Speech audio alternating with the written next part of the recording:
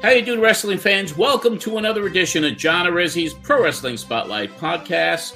We are the only podcast that brings you back 30 years with vintage audio featuring some of the biggest names of that time. And tonight's episode, we're going back even further. It's an interesting show. The last couple of weeks, we want to thank Mick Foley for being with us. People loved it. There was some really cool stuff there. So once again, thank you to Mick Foley for being on the show for the last couple of weeks. But now, because there's a bit of a gap that is leading up to the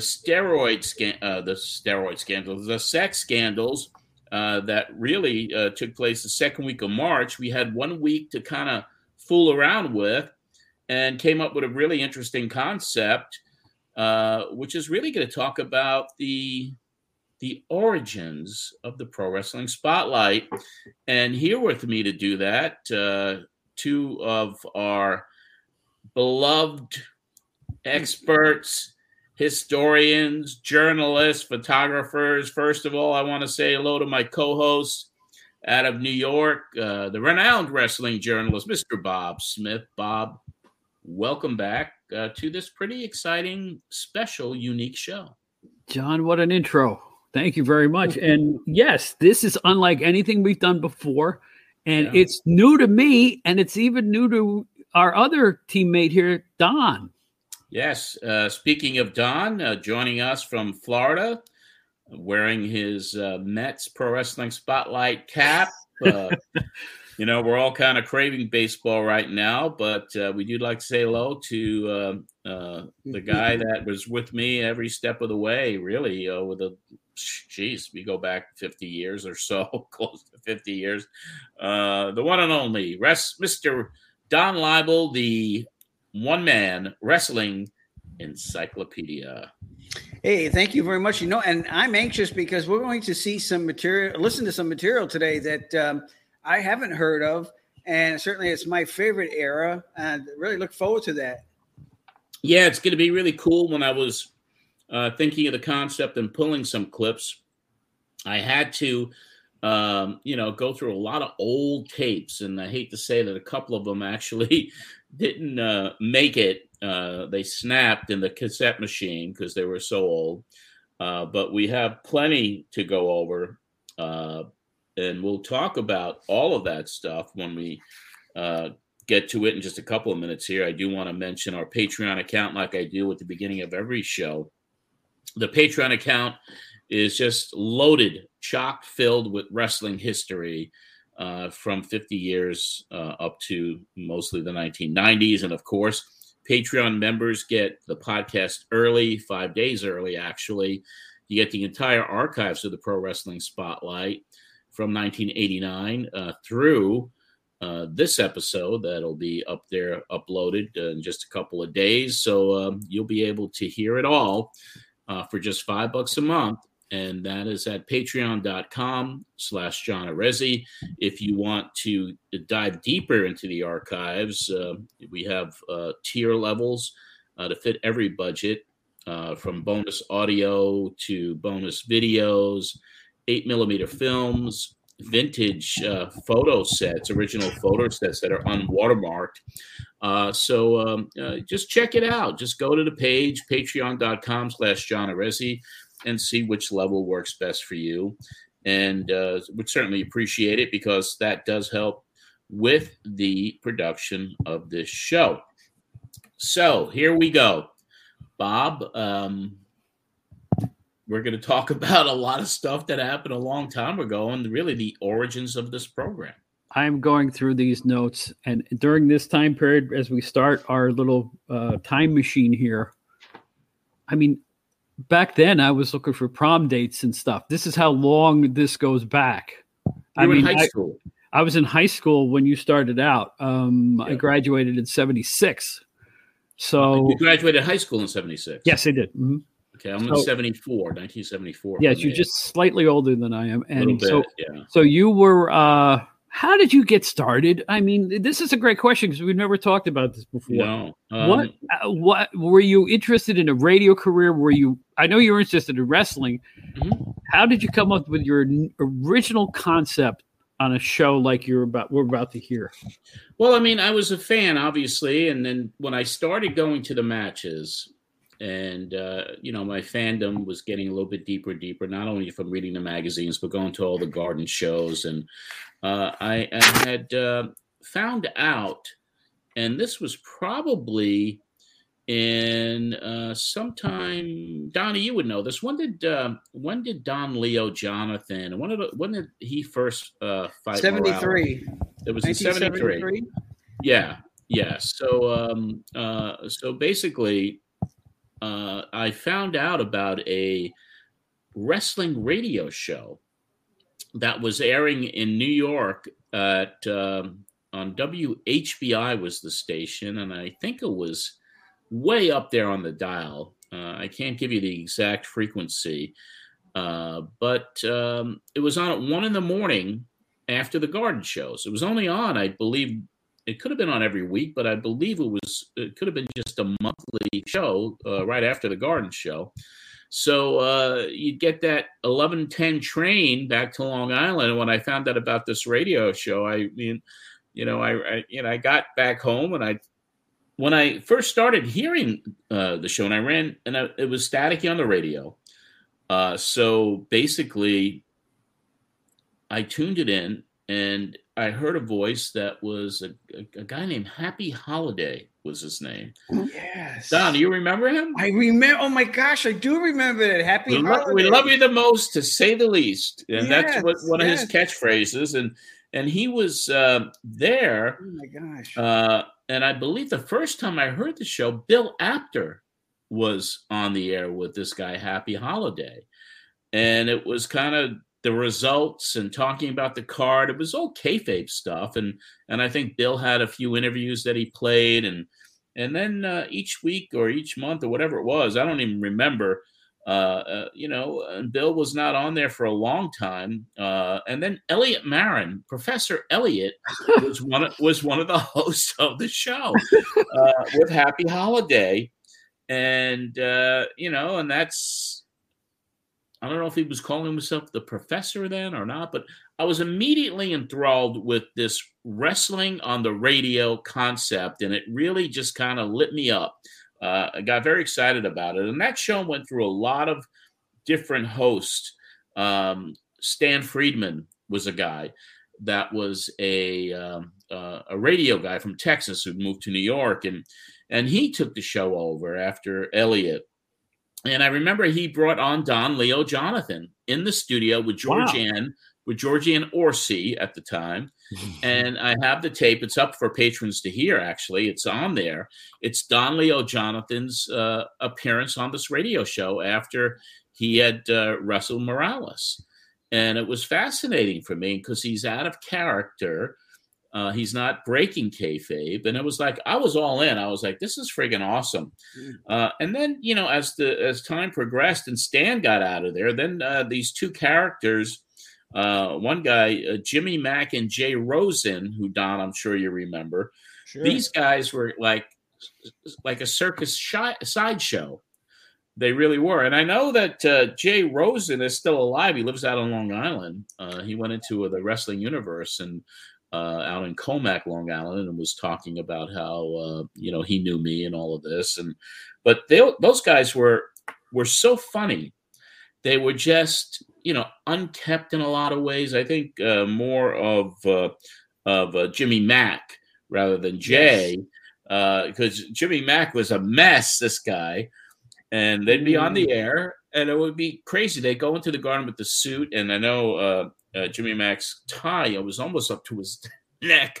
And when they did interviews with Blassie, Albano, the guys used to love to just rib them and just not tell them the truth and come up with all kinds of crazy stuff because they were backstage at the garden like we were. And I don't even know how they got their press credentials, but they were there. And it was really funny. And then it was taken over after that by a guy named Louis Green.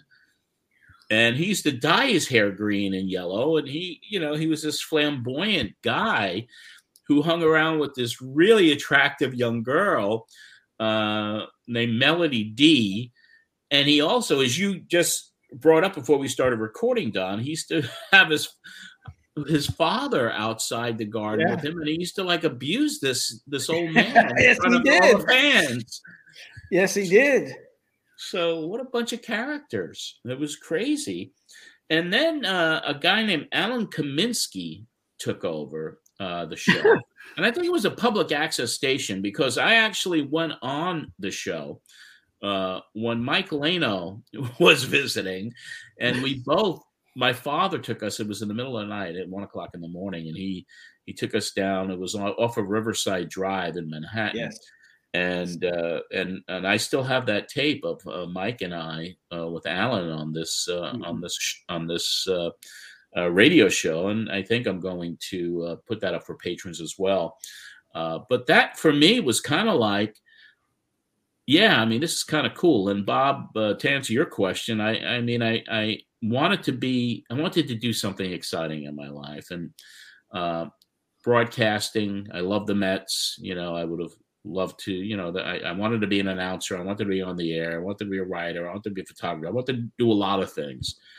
But the idea of doing a wrestling talk show really lit me up, like I said. And then when I was admitted to Graham Junior College, when I got that acceptance letter. And I'm going to tell you a story real fast, which not very many people know. I think I covered it in my book, Matt Memories. But I was not a good student in high school. I mean, I really was not good academically. I was hardly ever there. I was absent all the time. I never took an SAT. I'd go in the front door and leave in the back door. I mean, so I wasn't good. But I had wrestling. Wrestling was kind of my thing, and I was in the middle of the Blassie fan club. I started writing freelance stuff, but I had to beg a couple of teachers to give me a passing grade so I would graduate. And then, here we go. I mean, I had no plans of college. I had no idea what I was going to do, and I took a job at a factory called S. Klein's. It was a department store. I was on the loading dock, and it was in the middle of February. I never forget it. I was freezing out on the loading dock, and I'm like, I don't like this. And there was a guy who was a little mentally challenged who I was working with, and we're on a truck, and there was a bunch of pallets with tin garbage cans on them, and he messed it up, and the whole pallet fell over and missed me by a couple of inches. And I'm like, what am I doing with my life? So the next day I went back to my old high school, and I asked to see my old guidance counselor. Her name was Miss Sidlow. And she said she'd see me. I went in there, and I was like, Miss Sidlow, I want to go to college. And I'm already graduated now. I'm already gone. I'm already 8 months out of high school. And she goes, shouldn't you have thought of that while you were here at West Babylon High School? I said, yeah, but I got to do something with my life. I mean, and she asked me what I would want to do. And I said, I like radio, I like television, I like writing, I like journalism. And about a week later, she calls me up at home, and she goes, well, John, she goes, there's one school that might take you because they'll take anyone. And that's how she put it to me. And it was Graham Junior College in Boston. It was a little, 2,000 student private communication school that specialized in radio, television, the performing arts. And I filled out an application, and I put a bunch of wrestling magazines with my stories in them, wrote them a nice letter. And a few weeks later, I get admitted to Graham Junior College in 1975. And so, I mean, that was the event that really changed my life. Wow. That really did. And once I got to the school, I mean, I was able to reinvent myself. I was the shy kid in high school, never talked to anyone. And there I am. There's a college radio station. There's a college, TV station. There's the college newspaper. And I'm like, I'm diving into all of this. But what really interested in me was that the college radio station was like a real station. They had news, they had music, they had sports, and I'm like, well, maybe I could do this wrestling radio show here. And I also had radio broadcasting classes, and before the auditions, I mean, I was assigned to do this kind of project from my radio broadcasting class, and it really turned out to be a pilot for Pro Wrestling Spotlight, and so that's where it started, and I was able to use that little demo tape, and I presented it to the music director, a guy named Vinny Keiss, and the program director, a guy named Paul Manchester, who eventually and still could be in the radio industry. I still keep in touch with Vinny. And they liked this demo that Bob was going to play a little bit of. But one guy didn't like it, and that was the sports director. And that was and he was a little person, similar to like a Lord Littlebrook. And his name was Lester Singleton. And he absolutely hated pro wrestling. Didn't want nothing to do with me. Nothing to do with pro wrestling. And but the program director and the music director were both wrestling fans. So I got Pro Wrestling Spotlight on WCSB at the time in Boston. Wow. So anyway, Bob, I sent you a bunch of stuff. And there's a ton of stuff here. I'll just throw a quick 2 cents in. We both did college radio. I did it too. I did it in community college and also at SUNY Brockport, upstate New York. You on the air? Yeah, on the air. Had my own, but although the community college show went as far as the rec room and the cafeteria. It was just the width of the college was the. But I thought it was worth it because one day this really beautiful girl walked into my booth and said, "I just want you to know that you're my favorite DJ here." Wow. She walked away, and I went, "Oh man, this is all worth it, man." There you go. But that was the height of my radio career. I actually went to college for communications, and never pursued it once I left. So, life gets in the way, Yeah. I had a similar one with. I went to my first college, Herkimer Community College, and I had I used to do sports reports.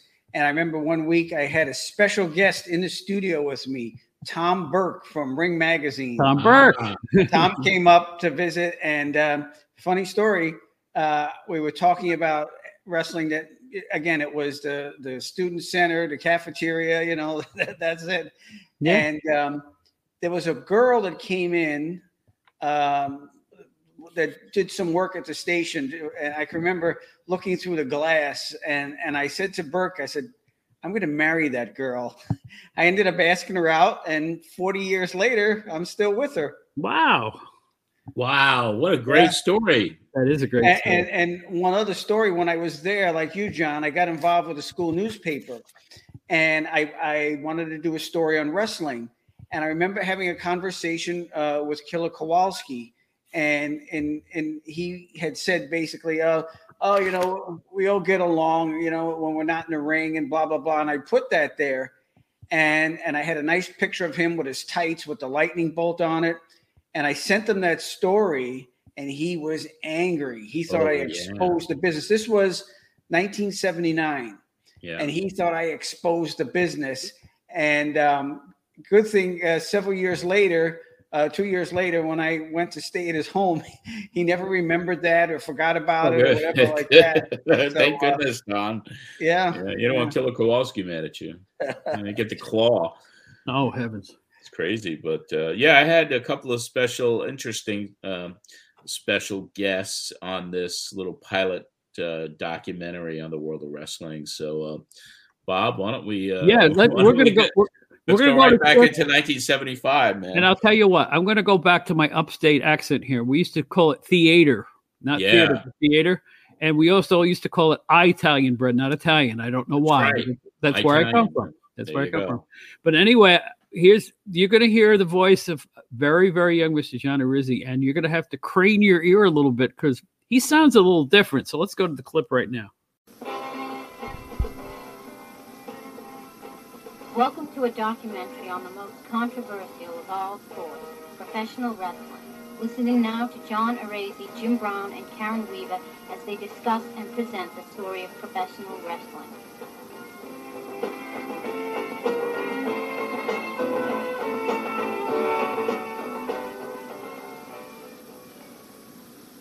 As I said earlier, pro wrestling is controversial, no question about that. Why is it controversial?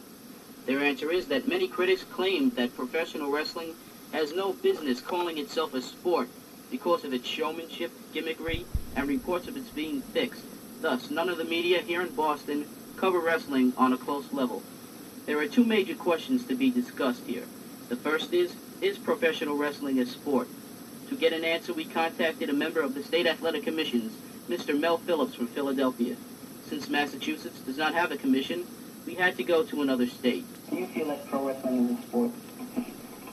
Well, I would say definitely that pro wrestling is a sport because being a member of the State Athletic Commission, and one of our jobs is to supervise and sanction athletic and sports events.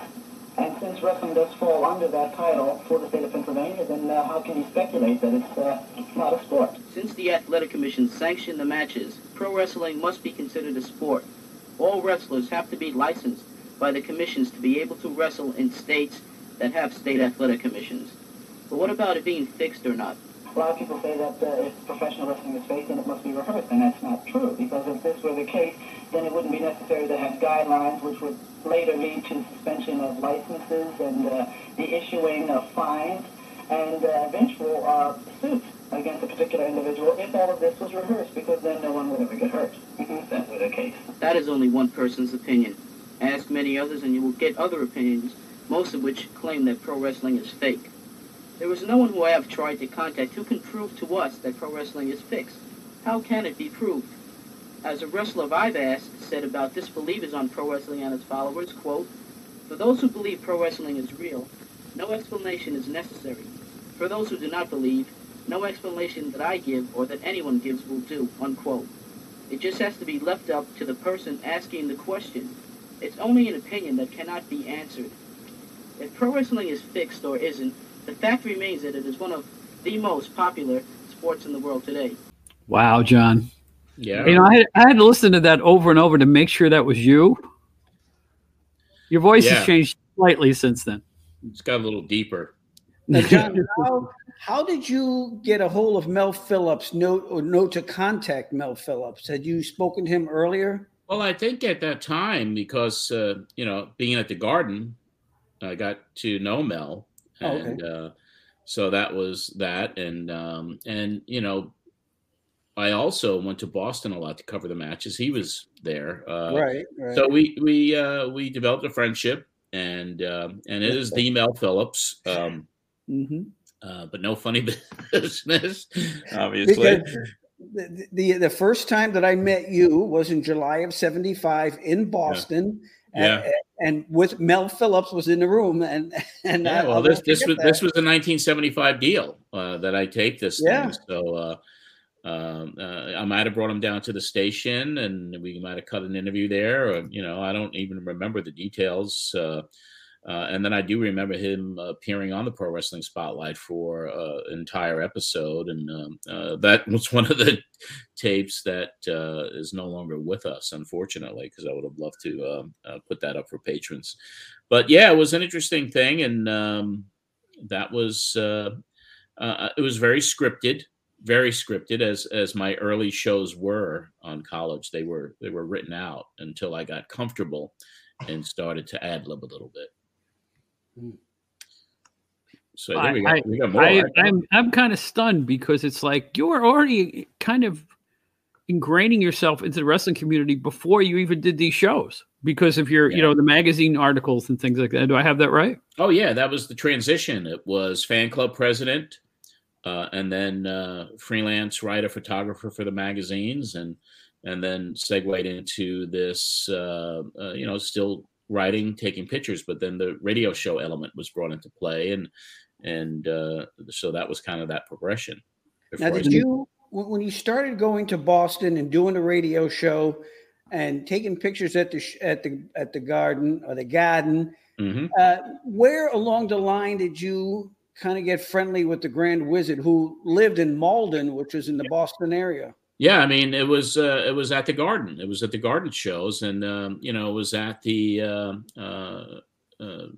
met him through in the back with George and Bill and those guys, and we kind of just struck up a friendship, and so once Ernie found out that I was going to go to school in Boston, and he told me he was in Malden, and he was part of that promotional team for the Boston Garden. And I believe he was affiliated with, or I don't know what the relationship was, but Bob Harmon, beautiful Yes. Bobby, was up there at the same time. So that's why I got to know the Wiz. And it's ironic you mentioned the Wizard, because Bob, I think we had the Wizard on this.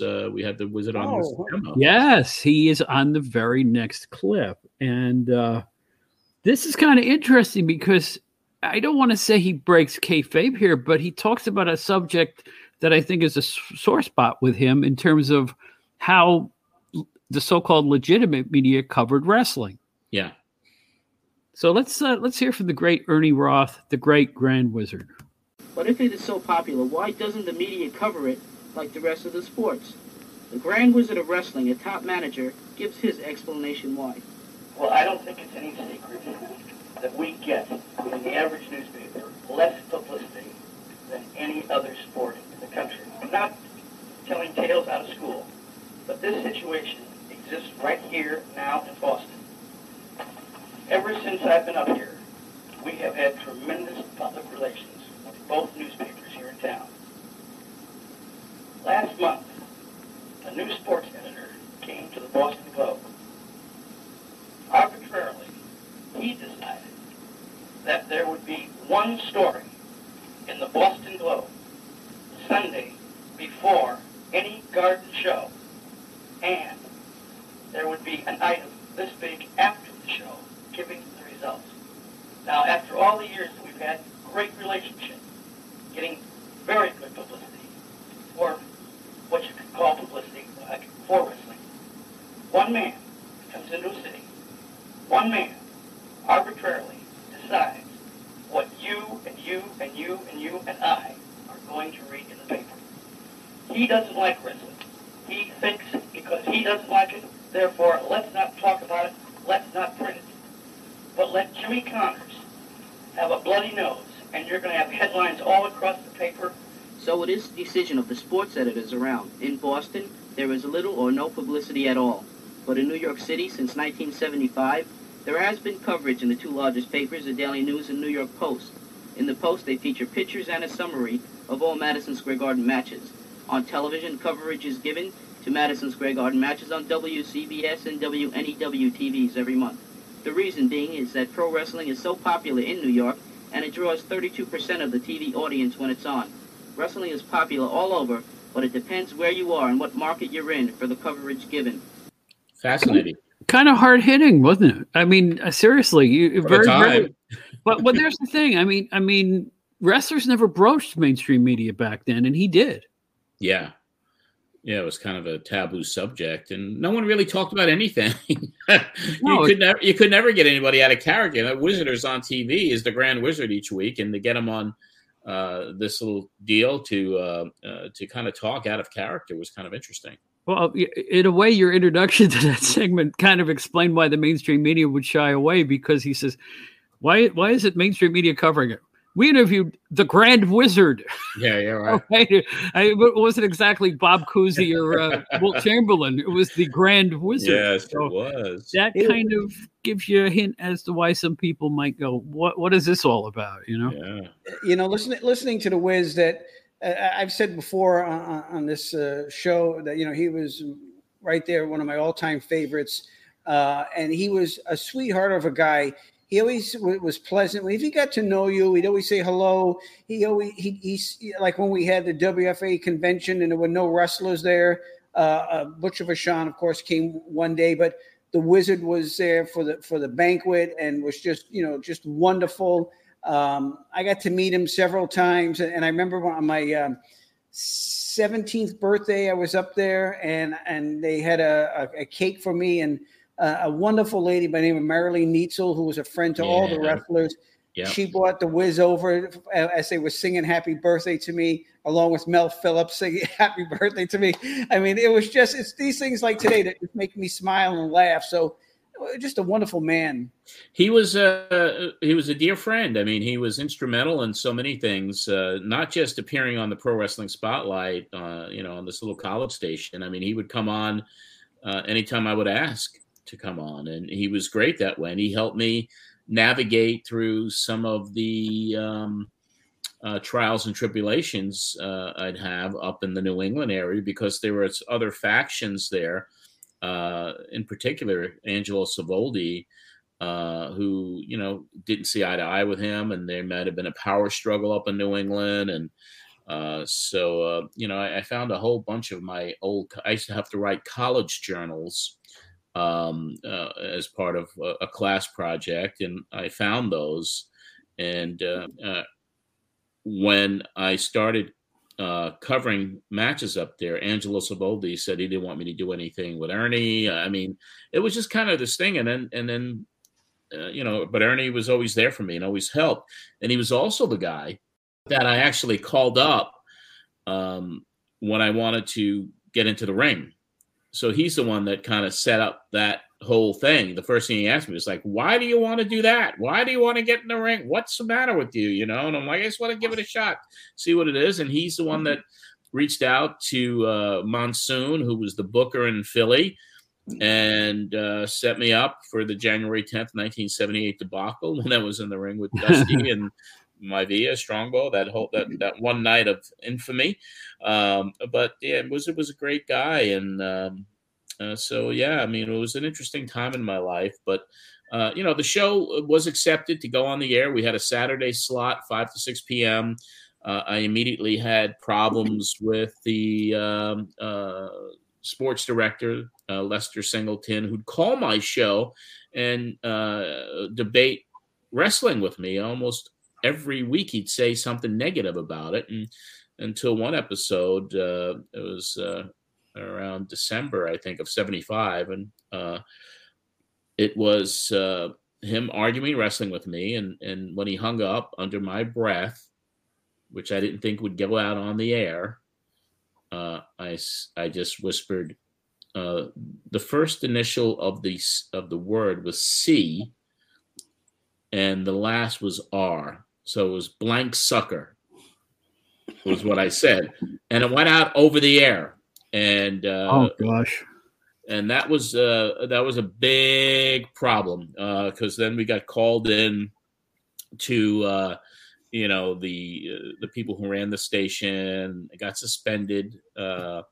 And the funniest part of the story was that that same night there was a Christmas party in the dorm, and little Lester, had heard that I called him the blank sucker, and I go into a dorm room for a party, and he's there drunk off his keister. He's drunk off his ass, and he had a little Santa Claus hat on. And he stood up when he saw me. He goes, "You call me a blank sucker. You call me a blank sucker." And he started chasing me like he was going to fight me. And, everyone was cracking up laughing. And here's this, this little guy chasing me around, which, I was about 210 pounds, 220, whatever I was at the time. And it was quite the debacle. And, but anyway, that's just an adventure from college. But, it was kind of great in a lot of ways with the Pro Wrestling Spotlight in that first early few semesters in 75 and into 76, because guys like Bill Apter would really help me. I mean, I got to know Bill really well, and he was doing some incredible interviews, and even before 1975, Bill was interviewing guys on tape. The early 70s, including a clip that I put on the Pro Wrestling Spotlight in 1975 that went back, and I'll let Bob explain what that clip was. It was very, very historic, and he gave me permission to use it. And to this day, I get cold chills when I hear it. Well, I think that one of the things that ingratiated Bill, as you know, or as the listeners may or may not know, I worked with Bill Apter for about 6 years, as you know, when I worked with Pro Wrestling Illustrated and the family of magazines from London Publishing. Bill is replaying these interviews now. I believe on YouTube and in other sources you can hear these things. But how do you get him to give you an interview for your show? He offered it.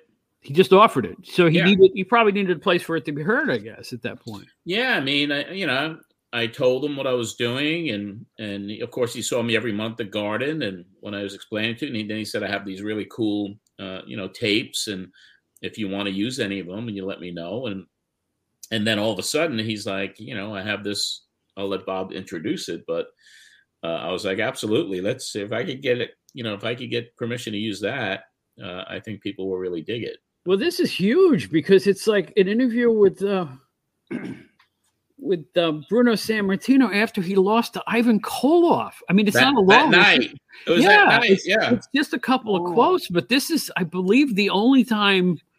I mean, this is real scoop stuff for its time. It's the only known audio of Bruno Sammartino right after he got pinned by Ivan Koloff on January 18th, 1971.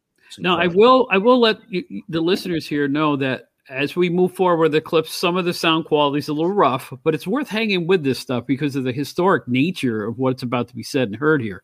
It's really when I saw what this was, 60 years old. Is this like 60 years old, or no, it's 50 years old? It's 50 years old.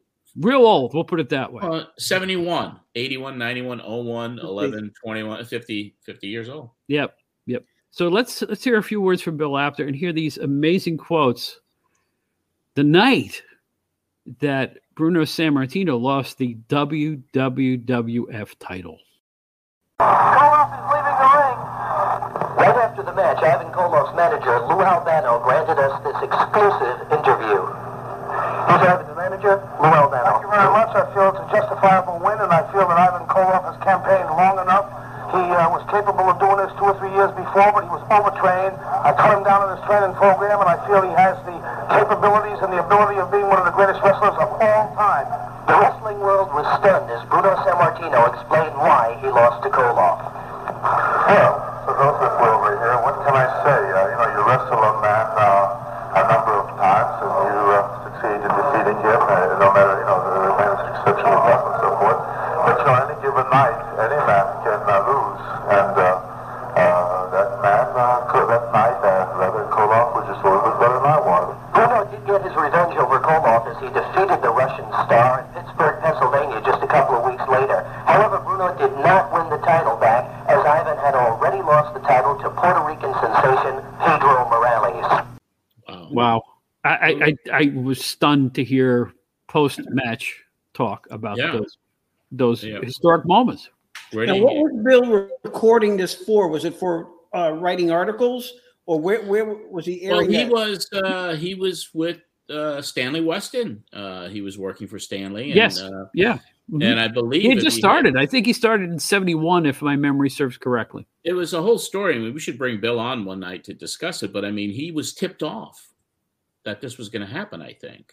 And that's what he said. And I think he said it publicly, or maybe, speaking out of turn here, but, and he, made sure he had the tape recorder there, and he got the interviews, and he even had that play-by-play at the clip at the end that Bruno had lost.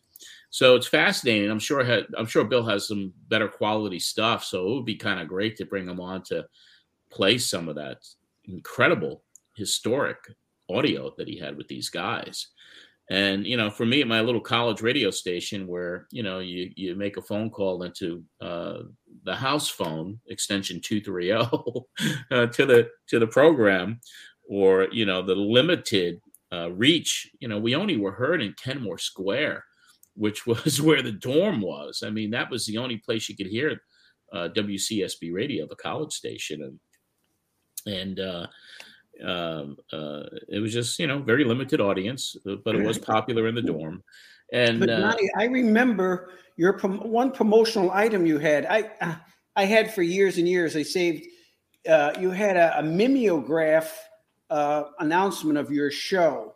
Mm-hmm. It was in blue, and it looked like it was handwritten. And man, that's one of the things I saved for decades. You know, I had this promotional because of course radio shows back then were just, you know, almost non-existent, and it was like the size of a regular piece of, you know, paper, and it was, you know, advertising your wrestling show, the time and all that was on. That's crazy stuff. I might have been passing some of those things out at the Boston Garden. I mean, that's maybe probably that's where what I got did. it. Yeah. Yeah. So trying to get an audience built up in a, you know, with a radio show that can be heard for a couple of blocks, which is crazy. Not too unlike WNYG later on in my career, but yeah, the Pro Wrestling Spotlight was a lot of fun, and people, the kids in the dorm, a lot of closet wrestling fans would call in every week, and my buddies would call up and ask questions, and it was fun. So after the first semester, the first couple of semesters at college, you know, you get a summer break and you come back. Now we're in 1976. I was very pleased to find out that they gave me another year with the show, and they were different program director, different music director, because, you know, the other guys graduated. But I was able to get back on the air. So now we have John's College Radio Show in Boston, and the first show of the second season, and the opener from that. And we'll go to that right now. Hello there, wrestling fans of Boston. Welcome to another exciting season of the Pro Wrestling Spotlight. Right here where music is our life and wrestling is mine, WCSB. It's great to be back for our second season, and I plan to make it as exciting, even more so than last year. This is the very first show of our new season. We have much to report on in the wild world of professional wrestling. Hi, my name is John Arezzi, better known as Mr. Wrestling, and I'm your host of the Pro Wrestling Spotlight. Today's show will feature interviews with Freddie Blassie and new and hated manager Dave Drayson. Also on the show will be a report on the big wrestling show I attended Monday night in New York's Madison Square Garden, results from all over the world, ratings, previews of upcoming shows, including tonight's big one at the Boston Garden, and much, much more.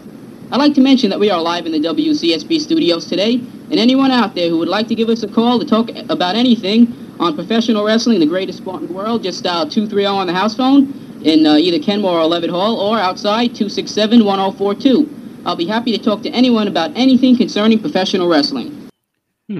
Nice intro there, Mr. Wrestling. Yeah, I was a little bit more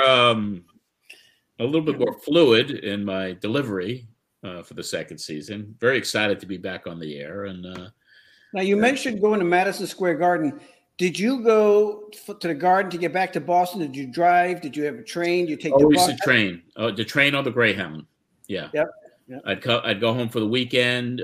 Then Monday night was the Garden show, and then I went right back to Boston. Yeah. It was an interesting time. I was much younger. I could travel on a train, a bus. It doesn't matter, just as long as I could see wrestling. I remember that.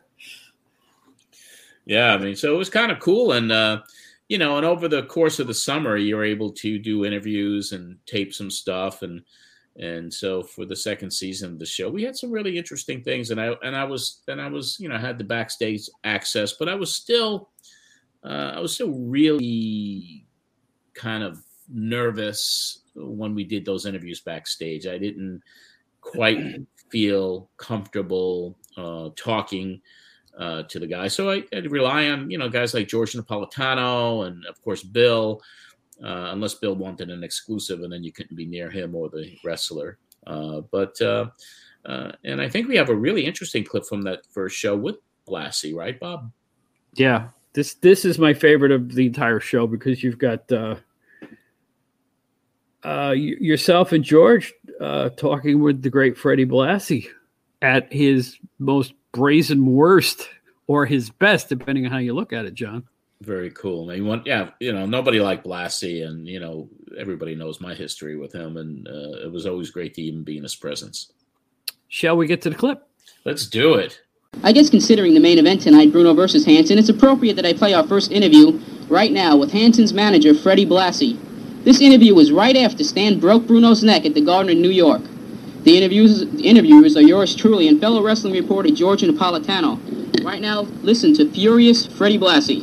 Manager of the man with Bruno San Martino in the hospital. You're afraid you say that Stan Hansen was your bounty hunter? You were seeking revenge? And right now, it looks like you might have got what you were looking for. Not might have, I did get it. We've already put 2 men out of the business, and Mr. Putzky's going to be number 3. This is the great friend of Bruno Sammartino that's going to come to the rescue. The guy that's riding a big white horse, the big charger, Ivan Putzky. This pencil neck geek don't even know which end is up. And I guarantee you, everything's happening just as I predicted it would. I said time and time again, Bruno Sammartino was a pencil neck geek, and what happened? His neck snapped just like a reed.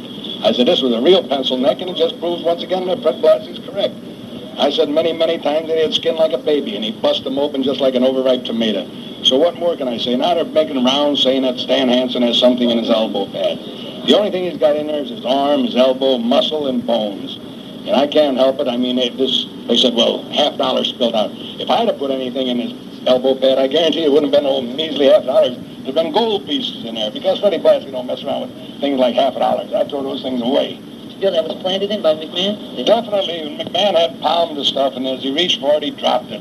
I mean, this is one of Bruno's henchmen, just like Argentina Rocco. Everybody's pro Bruno Sammartino. But I prove once again that Bruno Sammartino is not a living legend. To be a living legend, you got to beat somebody. And who's ever Bruno Sammartino ever defeated? Every time he's come up against a good wrestler, he's been beaten. Now he came up against a great wrestler, the only great wrestler since Freddie Blassie. And that was Stan Hansen, the bounty hunter found in Borger, Texas. And I knew that this man had the ability to stop Bruno Sammartino. And I went on record saying I'd bet my reputation on it. And what happened? Bruno Sammartino winds up in a hospital with a broken neck. And as you well seen on TV, I paid to have these pictures made, and Bruno Sammartino was laying in bed. A natural pose for Bruno Sammartino, laying flat on his back with that big hook nose staring you in the face. Okay, so Fred, it looks then as if you more or less settled the scores you had with Bruno. Do you feel like that you settled it with Bruno, putting him in the hospital for what he did to you? Well, I'm sure that Bruno Sammartino wants no more of Stan Hansen, because as I said before, there's 7 of them. These muggers that are going to pay. 2 of them have already paid. The 3rd one will pay in Madison Square Garden. That's Ivan Putzky. And the other 4 after him, they're all trembling in their boots and hoping that they're not around when Stan Hansen gets their hands on them. Because I said before, a man with 1.5 eyes like Freddie Blassie is a pretty dangerous man. And I guarantee I carry grudges. And my grudges, I guarantee, are very, very bad for these fellas that I have something in store for. Since Hansen put Bruno out of commission, do you think he should be wearing a belt right now? By all means. I mean, after all, he beat the guy. He should have the title. And that's what I'm suing Willie Gilzenberg, the president of the Worldwide Wrestling Federation. I mean, after all, win a match for a title, you're supposed to have the belt. So everybody deep down inside know that Stan Hansen is the world's heavyweight wrestling champion, but they're reluctant. They don't want to say it, but I'm saying it. Stan Hansen is the Worldwide Wrestling Federation heavyweight champion of the world. Now, what happens if Bruno, say, is laid up for any long extended period? Do you feel You know, every time I hear that, it makes me feel so good inside. You know, that's better than having all the money in the world. You hear that Bruno Sammartino's laid up. You know, his neck just snapped like he looks a lot better with it tilted over to the side, you know.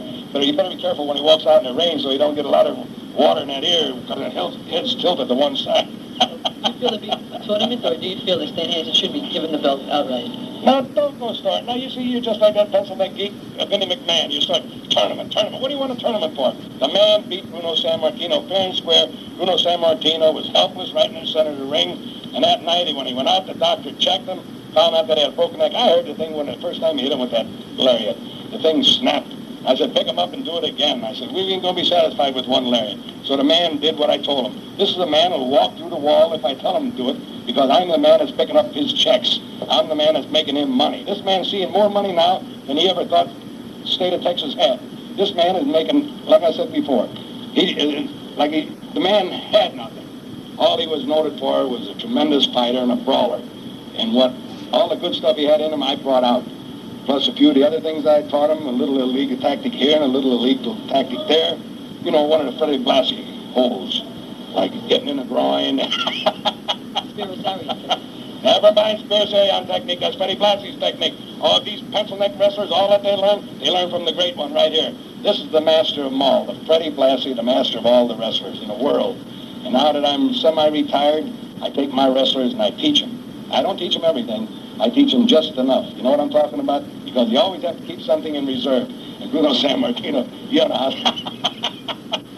Oh, I tell you, I just another nasty word. I said Bruno Sammartino. Pray on you, Bruno Sammartino. One further question, Alfredo. It did seem that Bruno had had a great majority of the match that night. You weren't watching what I was watching. You were watching from the other half. Like I said, you were watching from the pro Bruno Sammartino side. You weren't on a pro Blassie side. You were sitting on my side. You seen that Stan Hansen had 99 and 9/10 of the match. Bruno Sammartino was on the receiving end the whole night long. And when I figured he absorbed enough of a beating, that's when I told Stan, finish him. But why did he adjust his armband before he... Well, after all, if something, if your pants are falling down, you're going to pull them up, aren't you? Well, that was the same thing with the elbow pad. It was sliding down, and I hate to see a sloppy wrestler in the ring. Of course, Bruno Sammartino is about as sloppy as you can get. And I don't like to see none of my protégés in the ring looking sloppy, because after you know I unfashioned play the wrestling, so I won't stand for sloppiness. So he was pulling up the elbow pad. Now, what do you call it? That's right. That's all he was doing. He wasn't taking anything from his... He didn't take nothing out. I mean, I know what you're talking about. You're just like that Willie Giltenberg, the president of the Worldwide Wrestling Federation, saying that he took something out of his trunks. Now, what would he be taking out of his trunks? What would he have in his trunks except one thing? That's the only thing everybody would have in their trunks, right? So he wouldn't be pulling nothing out. You think you want him to get bored from wrestling? Pulling some indecent exposure? Well, do you have a point there? You're darn right I got a point.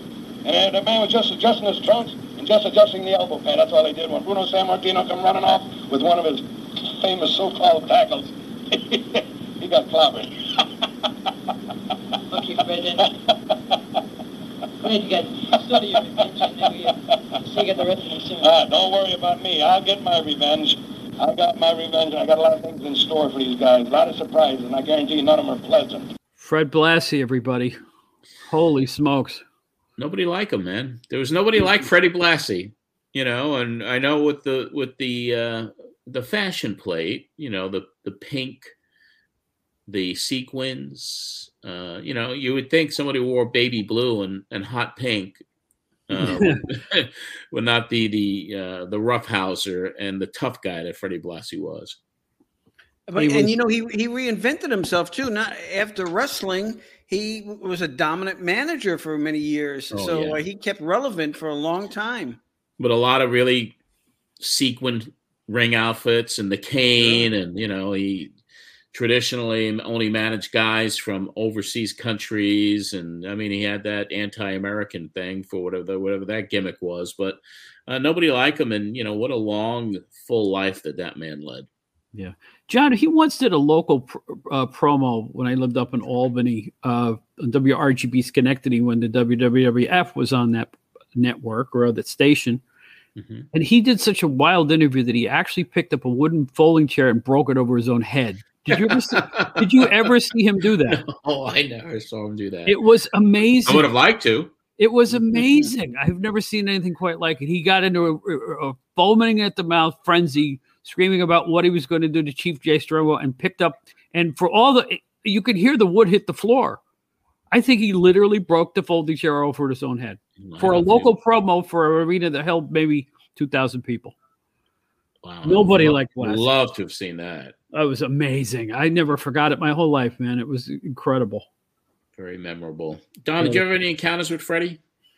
I did. And in fact, my happiest moments are when I would see him outside the Edison Hotel in Manhattan, and there would be a half a dozen people there waiting to get things signed or have a picture taken with him.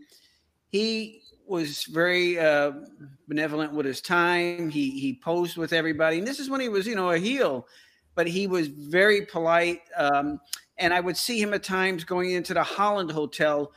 A couple of times I saw him with his wife, and he there too would take the time to sign autographs. And then the last time I saw Fred was at a Cauliflower Alley banquet they had in Elizabeth, New Jersey. This was in 1996. Mm-hmm. And Fred was there, and he had a beautiful silk suit on that he had. And he sat at the table by himself, and people would come up to him, and he was so gracious that people, were talking to him about his career and all. Just a wonderful statesman, for wrestling. Yeah, and a beloved figure and a beloved person in the McMahon family. That's why they kept him around to the very end.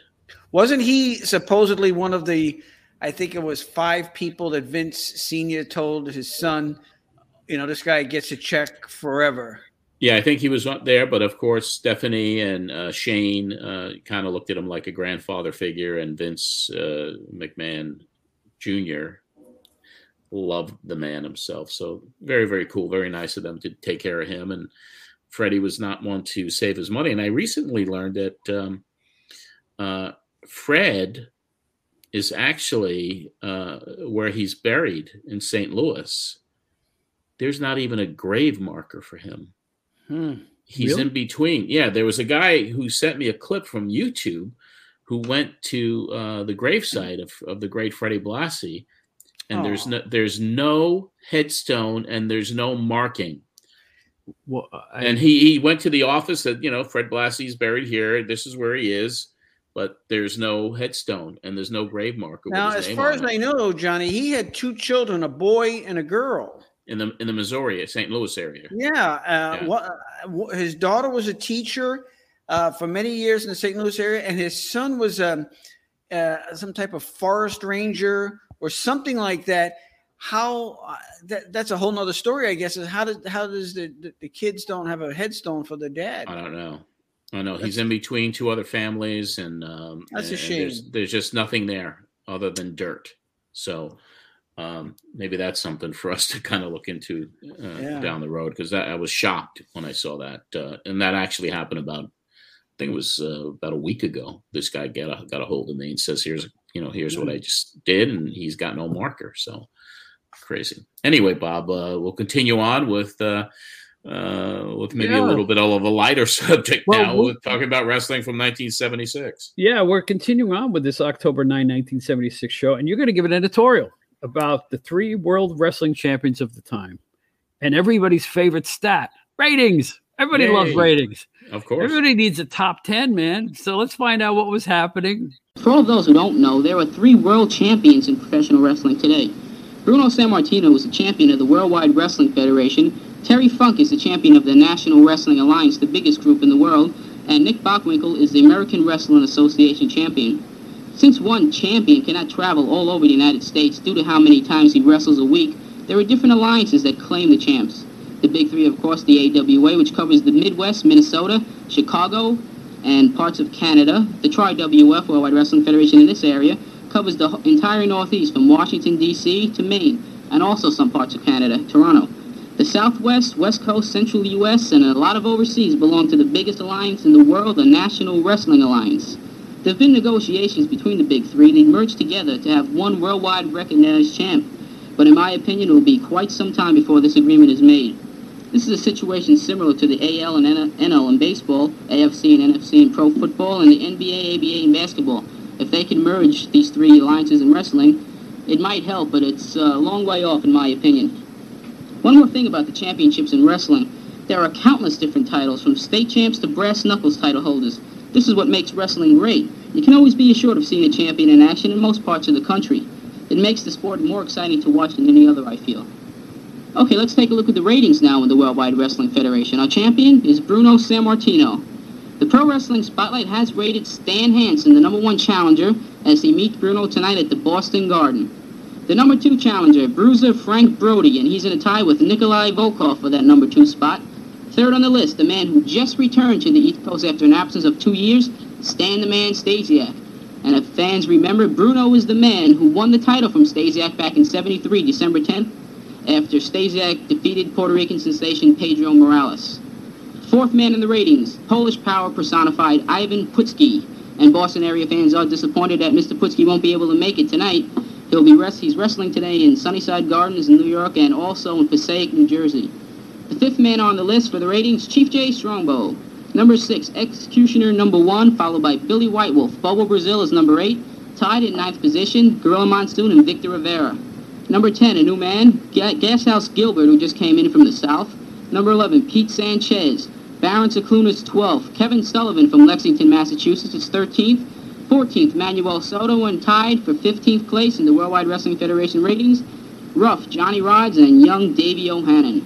The tag team ratings, the #1 challengers to the Executioners are Indians, Chief J. Strongbow and Billy Whitewolf, and tonight may be the night that title will finally change hands. If the Executioners keep getting disqualified, though. I don't think that's going to happen for quite some time.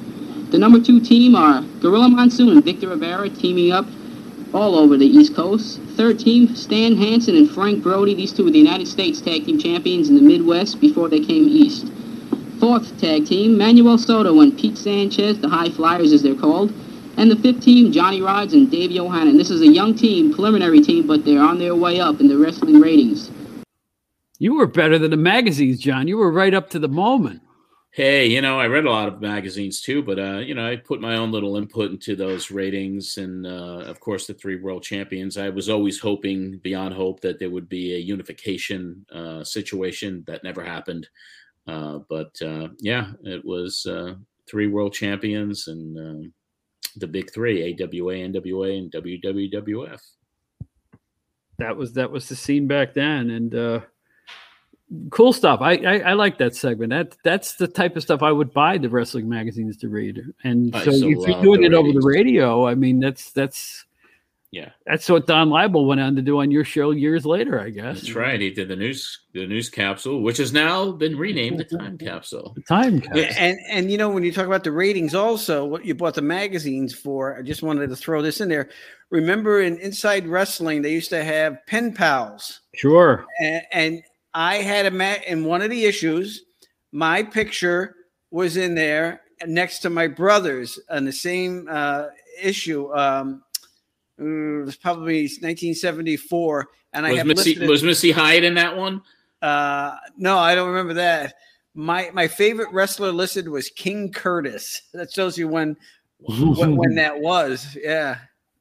Wow. I used to like the pen pals section, Chris. It was always a bunch of teenagers, right, and one 73-year-old guy, and every there was always just one old guy in the little circle. Favorite wrestler, favorite wrestler George Hackenschmidt. It was just it's just the way it worked out. That's wild. We have one more clip from that show, and it's guess who it is. It's somebody who would become one of the favorites on the Pro Wrestling Spotlight as the years went on. It was superstar Billy Graham. I remember that. It was when Billy first got into town, and it could have been his first Garden show, because I remember taking him to get his license with George Napolitano at the Athletic Commission. And I think in this clip, Bob, Billy's really out of character. I mean, he's not the flamboyant superstar Billy Graham. He's talking pretty subtly about all of it, everything. Yes, he's very sedate, I think the word Very is. sedate, yes, very focused. So, let's give this one a listen. Here we go. Our last interview of the day is with the one and only superstar Billy Graham. This is the surprise interview of the day, so listen now to the one and only superstar Billy Graham. This is the whole thing behind the reason here from the very start, man, to after Bruno, after the belt. You were just coming out of Minnesota where you had Vern Gagne as an opponent, and then you mended your ways, and you were wrestling, say, in a different style. What about the change in Minnesota? Well, actually, a small change, if you want to call it a change, would be in the fans' reaction to me. My style actually didn't change. I was still myself, still dressed the same, looked the same, talked the same, acted the same, thought the same. It was the fans who have reversed their decisions at times about me, you see. So it really wasn't me that changed. It was the fans. How did you change the color of your hair, Billy? Darken your hair, grow a beard? Yeah, I did that for a small part in a Western movie. I played, they wanted my hair dark, and so I'd done that for a part in the movie, you see. Now, Vern Gagne, when you did wrestle him, still remained the AWA champion. Any particular reason for this? No, I can't really give you a particular reason. The man must have 40 years of wrestling experience behind him. That's the only thing I can think of, because I certainly outpowered him, out-endurance the man, and maybe hometown favorism, hometown, that type of a situation. Gagne-orientated people, you see. Billy, how about down in Texas? You had a $5,000 check out to anybody for arm wrestling that could feel they could get into the center of the ring and outdo you in arm wrestling. You claim to be the greatest arm wrestler in the world. You've met top opponents like Ken Patera and Andre the Giant. Now that you're here in New York, do you have any anticipation of getting Bruno Sammartino to meet your challenge, or do you even expect to pose it to him? Yeah, the challenge is open. Bruno, I've heard through the grapevine that Bruno has never been beaten in arm wrestling, and he's arm wrestled a lot of people around the world, and he himself, quoting, he himself has never been beaten, and I've never been beaten, and I just think I'm the champion of the world, and I do issue a challenge actually publicly to him to match me financially, and I would not like to bet $5,000. I'd like to bet $25,000. I want this to go down as a quote on record, $25,000. If Bruno will come up with the cash, meet me in an arm wrestling contest, $25,000 to the winner. But it's been said that when you did arm wrestle with Ken Patera, that he threw rosin in his face, and made you become the winner of this particular. Well, there's a lot of things that have been said, a lot of differences of opinion, but what happened was I put Ken Patera down. I beat the man in arm wrestling. I was the winner. And there's a lot of, like I said, favoritism, hometown people. They hate to see their boy get beat. And so, they probably thought a flying saucer came down, hit him in the head, Okay, over here you're managed by the Grand Wizard, I understand.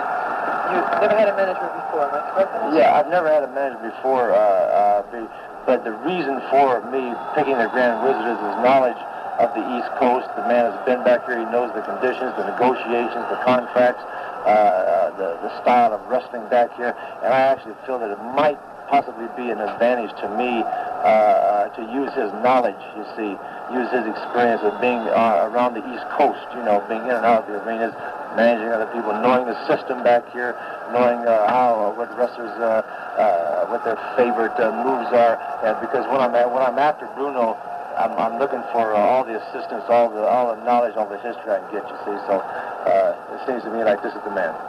Superstar, just prior to your arrival in New York, Dr. Jerry Graham was here, also managed by the Grand Wizard of Wrestling. Is there any chance of us seeing the two of you back together in the ring as a team? No, there's no chance at all, because my older brother is actually at the twilight of his career. My career just beginning, physically, mentally, spiritually, any way you want to put it. The man, in all due respect, he was great, fantastic in his time, in his era, but at this time, it's a new generation, man, a new movement, and it's the movement of Superstar Billy Graham.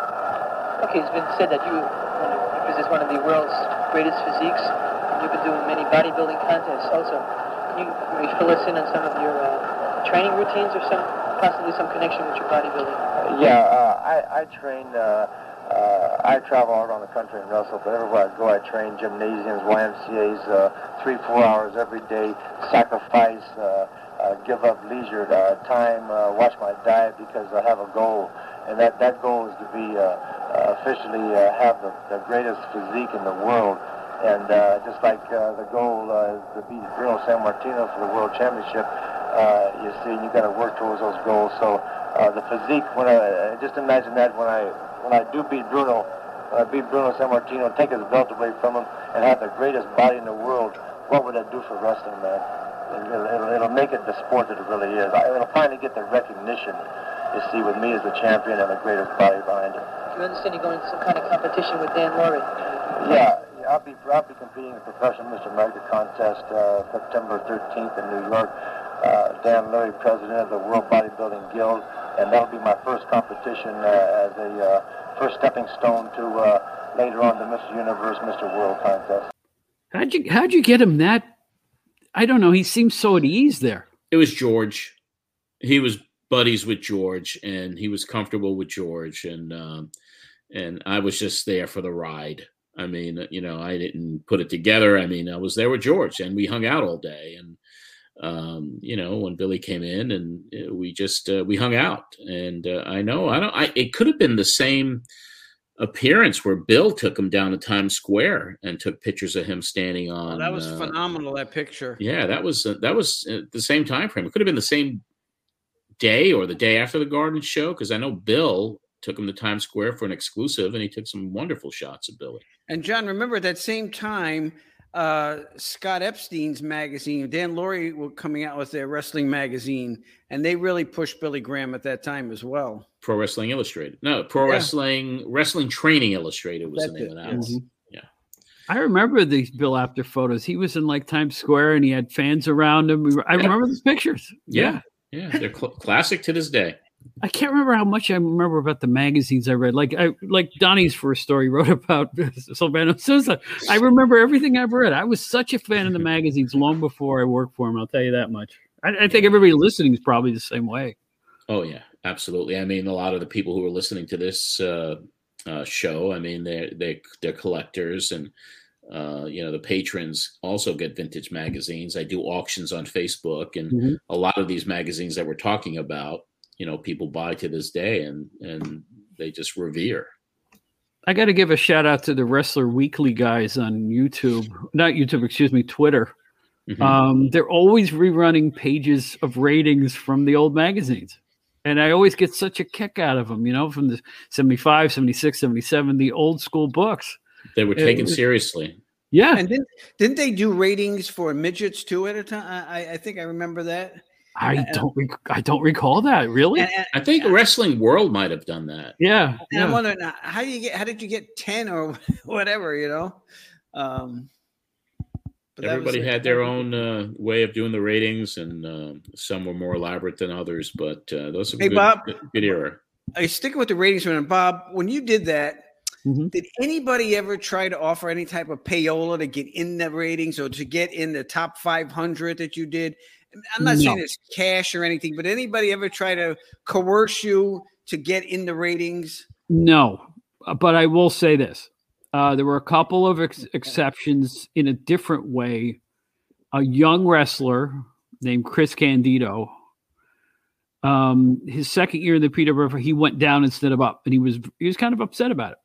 And I don't remember if he called me or if I saw him in Memphis, one or the other. My memory's a little fuzzy. And he said, I went down the ratings, and I explained, well, you disappeared for a while, and I guess you switched federations. You weren't, at the time we were writing it, you weren't around. He said, well, okay. And another one, we had a computer snafu one year, and for some reason, Diamond Dallas Page did not appear in the PWI 500. And I actually spoke to him backstage in an NWA arena. So it's at that point when I realized people are taking this thing seriously, man. They really did. From the minute we came out with it, it became something that to this day, I think is probably the most popular issue they come out with every year. It has to be, because everybody talks about it. People look at it with varying degrees of seriousness, but I think it means something. And like I said, I'm always kind of proud that I helped establish something that meant something to wrestling fans. And it's kind of cool. Interesting stuff. But we're going to go now. We're going to fast forward to the future, and I'll give everybody kind of an overview of what we're about to listen to and how it all happened. I moved to the Carolinas in the early 80s to work in the New York Mets, and then met Patty Loveless and quit the job with the Mets to start managing her. And then around 1984, I was a manager of a band named Panic, which was kind of a new wave band down in the Carolinas, and managed them throughout 84 and into 85. Had some marginal success, toured with Billy Idol, Sheila E., a number of others. And then, as things happen, when you don't, you can't get a national following, the manager gets fired, and I left. And then it was like, what do I do now? So I'm like, all right, maybe it's time to move back to New York. I had reached out to some people up there about starting a music management company, and these gentlemen who are featured in my book, not their real names, but they said, yeah, come on up and we'll start talking. And then I get up to New York in the fall of 1985 when wrestling had exploded. I mean, WrestleMania 1 and all of the things that were going on. And I always kept in touch with George Napolitano. So when I told him I was moving back to New York, we got together. And before the music management company started, I needed to make some income. So I went to the place that I had first worked at as a salesman in 1982, and that was WNYG. And I spoke to Mrs. Hornstein there, the owner of the station, and I said I'd like to do some work here, and then George and I started talking about going on the air and doing a wrestling radio show called Pro Wrestling Spotlight, like I did in college 10 years earlier. So convinced Mrs. Hornstein, as long as you can get the sponsors and we could share revenue, we'll put you on the air. And so George and I launched Pro Wrestling Spotlight in October of 1985, and thought it was going to be, with the way wrestling, how hot it was, I think the show would have definitely taken off, and who knows what could have happened.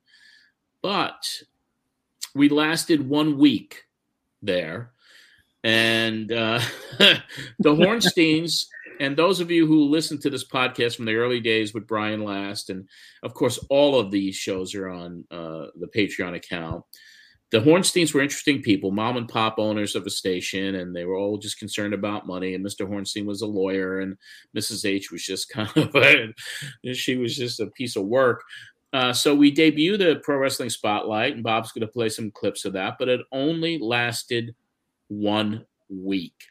And that was because the owner, Mr. Hornstein, who was probably in his late 70s at the time, had come in while we were on the air, and he heard some things he didn't like, in particular, Captain Lou Albano's History of Music. So, Bob, I think you got a couple of clips from that one-time only show from October 19th, 1985. So why don't we get into that? Yeah, we do. We actually have three. Three clips. Awesome. 3 clips, including the debut intro to the first show here. I should say the only show here. And it is, I'm going to put the band music now. We're going to hear. Bob, that was Italian music. Oh, I'm trying to do Lawrence Welk. But it was like you were talking about polka music. Polka music, yes. But it was actually the end theme. But our lead out, the show that was on before was called The Original Italian Hours with Lila Savona. That's great. Lila Savona was a buxom middle-aged woman who had more sponsors on her show than anybody else on WNYG.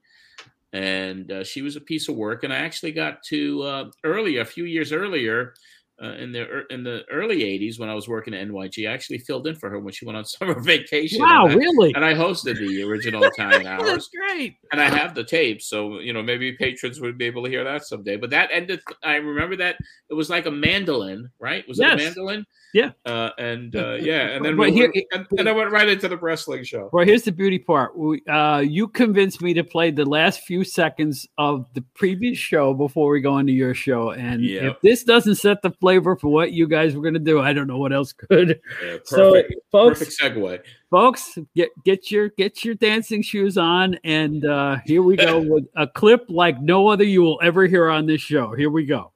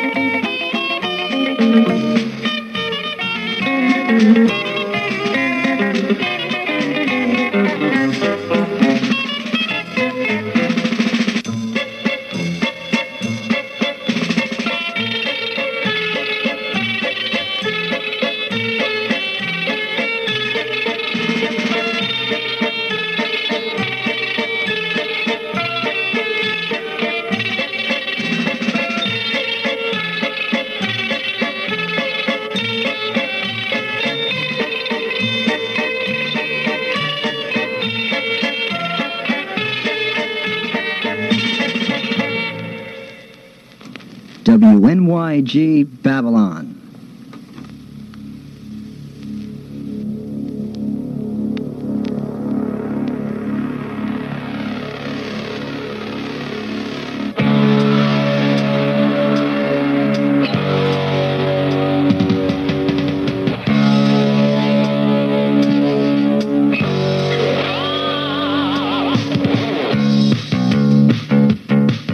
Hello there, wrestling fans.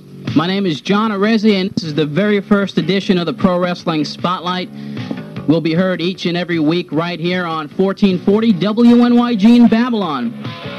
We're excited about this program. It's the first one of its kind, like I said, and each and every week we're going to be discussing probably one of the most popular sports in the entire world right now, and that is professional wrestling. Over the last year and a half, pro wrestling has gone under a tremendous resurgence of popularity due to the connection of rock and wrestling. But right now I want to just take the time out. Each week I'll be here, and also we'll have as our very special co-host a man that's been in and out of the wrestling business for several years, editor of many fine magazines, including Main Event, The Wrestling Scene, Ringside, author of many books on the sport, Mr. George Napolitano. And George, it's a pleasure to have you here as my co-host. Thank you very much, John. I'm looking forward to doing the show with you every week, and I hope the people out there will really get to enjoy it. Well, I think it's going to be a show where it gives the wrestling fans throughout the Long Island area and even parts of Connecticut an outlet as far as to give their insights and opinions on what's happening weekly in the world of wrestling. We're here to talk about not only the World Wrestling Federation and its champion, Hulk Hogan. We'll also be discussing the NWA, the AWA, various other wrestling groups, and we'll be discussing matches that take place not only in the Long Island, New York area, but throughout the world. And there's wrestling happening every single night out there, and George, you know that because you've been traveling all over the world covering this sport. That's right, John. Since 1971, I've been involved in professional wrestling. That's a very long time. 14 years, actually. And as far as what magazines right now are you currently working with? Main Event. I'm the editor of Main Event. Mm-hmm. And they also contribute very, very much to Wrestling Scene, Ringside, and Wrestling All-Stars. So you're doing quite an extensive work. You travel all over the country, Oh, too? yes. Try at least once a month. Mm-hmm. Travel someplace. In September, I was in Chicago, Puerto Rico, and New Orleans. All in 1 month? Yes, right. Covering matches all over the country. But you're not restricted to also the United States territories. You also go overseas, don't you? That's true. As I said, we went to Puerto Rico in September, but I've been to Japan several times. Also to Trinidad. Well, as you know, out there, wrestling fans, just having the person here sitting next to me, you'll be hearing exactly what's happening in the world of professional wrestling. You'll be knowing what's happening not only, like I said, in the Long Island area, but also throughout the wrestling world. One thing I want to get into real briefly, and hopefully it'll be the only time I discuss it on this program. There's a lot of people out there who love the sport of professional wrestling, who think it's the best thing in the world for them. There are others that look upon it as a farce or whatever you want to call it. They don't like the validity of it. But I just want to tell you one thing right now. Everyone has their opinion on professional wrestling. Whether you think it's a sport, whether you think it's theatrics, whatever you want to think about it, it's your opinion.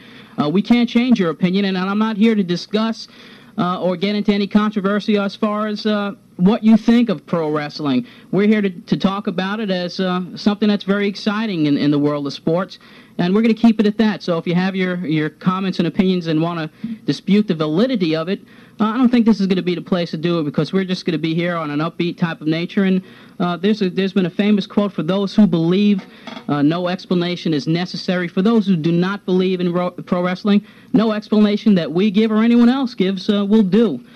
So that's going to be hopefully the nature of that. That's what we're going to get into about. Okay, John, not to interrupt you. I'm sorry. That was done by the late great Grand Wizard. The Grand Wizard. You remember him very much. Yes, I do. He was one of my friends in the business. Unfortunately, passed away a few years ago. But the Grand Wizard, while I was doing a talk show up in the Boston area while I was going to college, the Wizard used to come on almost every week and give us his opinions and insights. So a wonderful man. He was a wonderful man.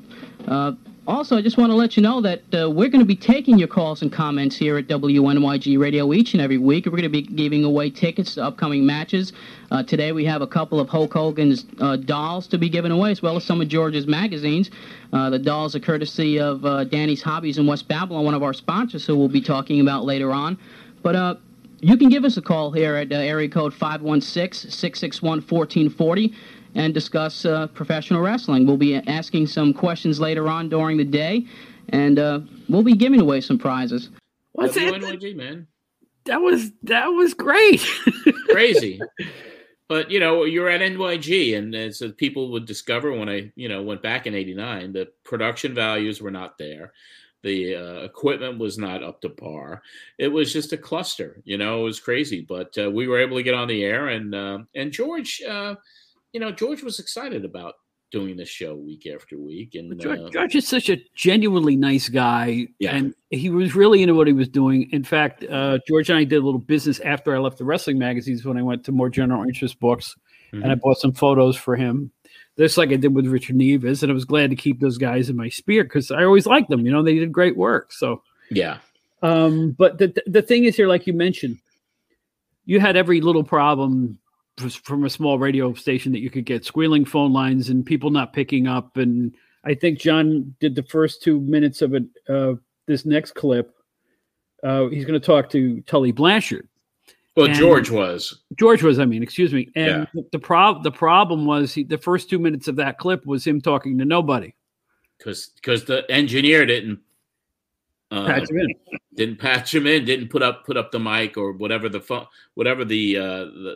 pot was. What you called it back then. He didn't raise. It wasn't on the air. And Tully was kind of like a really good friend of George, so he came on the show. But you could tell too, yeah. And there was dead silence. So we edited out the dead silence. There's no need for you folks to hear that. But you will hear an at ease Tully Blanchard, who you may know, your younger fans know from AEW, or as the dad of the amazing Tessa Blanchard. Yes, and one of the original Four Horsemen, wasn't he? Mm-hmm. Yes, he was. Absolutely right. Yes, Donnie raised his four fingers to remind us. Very good, Don. I appreciated that. Yeah. So anyway, let's go to Tully, and I will warn you that the sound here is a little bit rough the first few seconds, but it evens out. It's a long clip, but it's well worth hearing. And here we go. Will the people be seeing you tonight on the Superstation?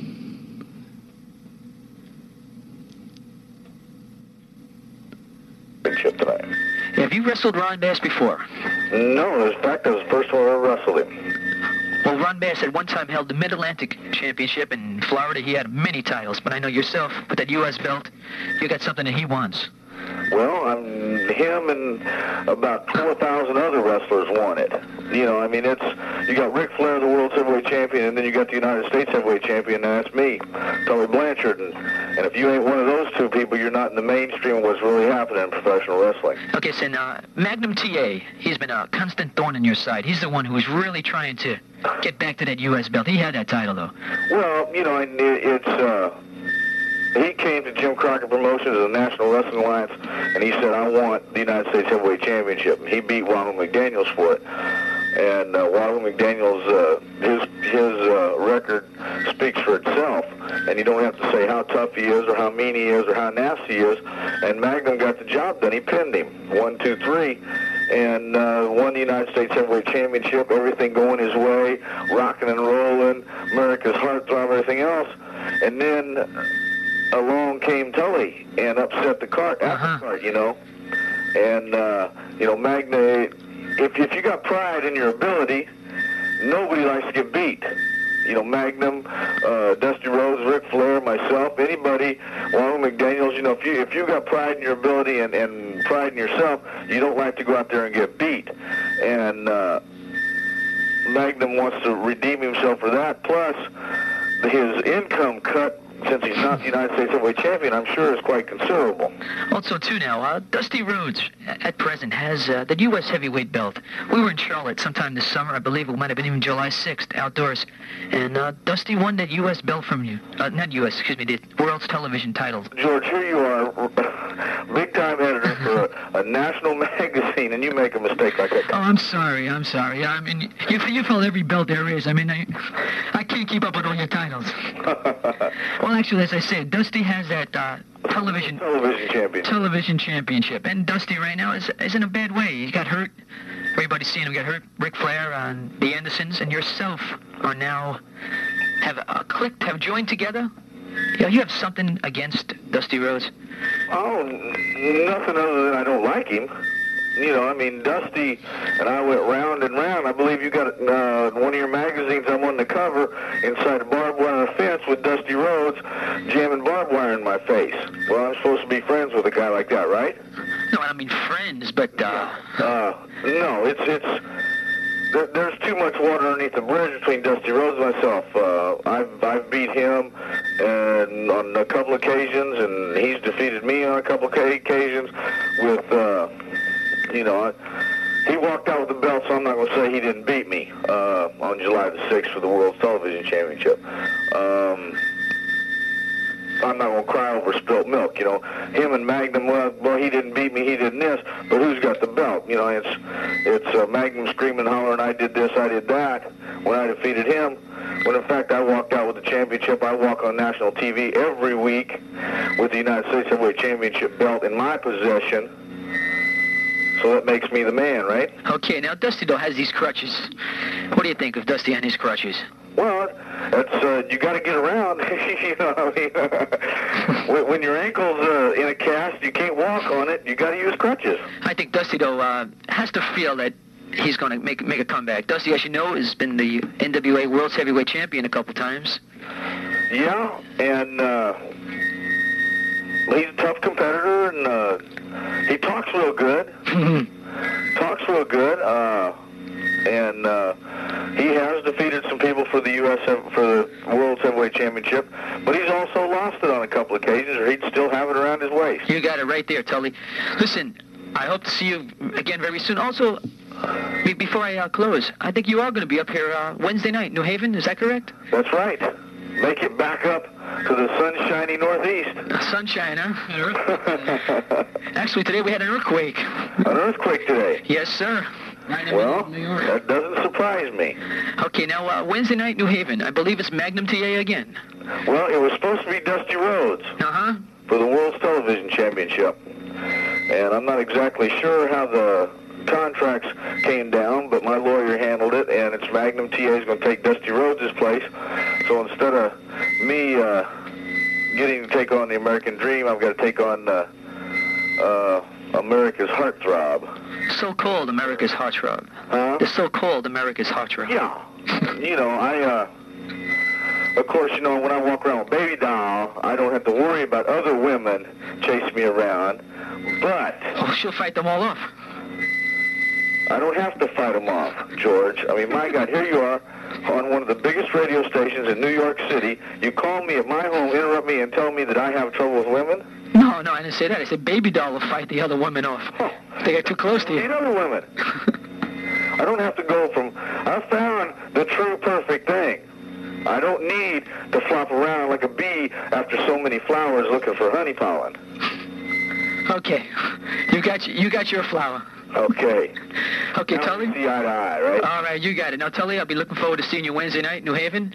If anything we can do, you let me know. Please get in touch. Okay, I will. And I'd like to talk to you again next week or a couple weeks down the road to see how you're doing.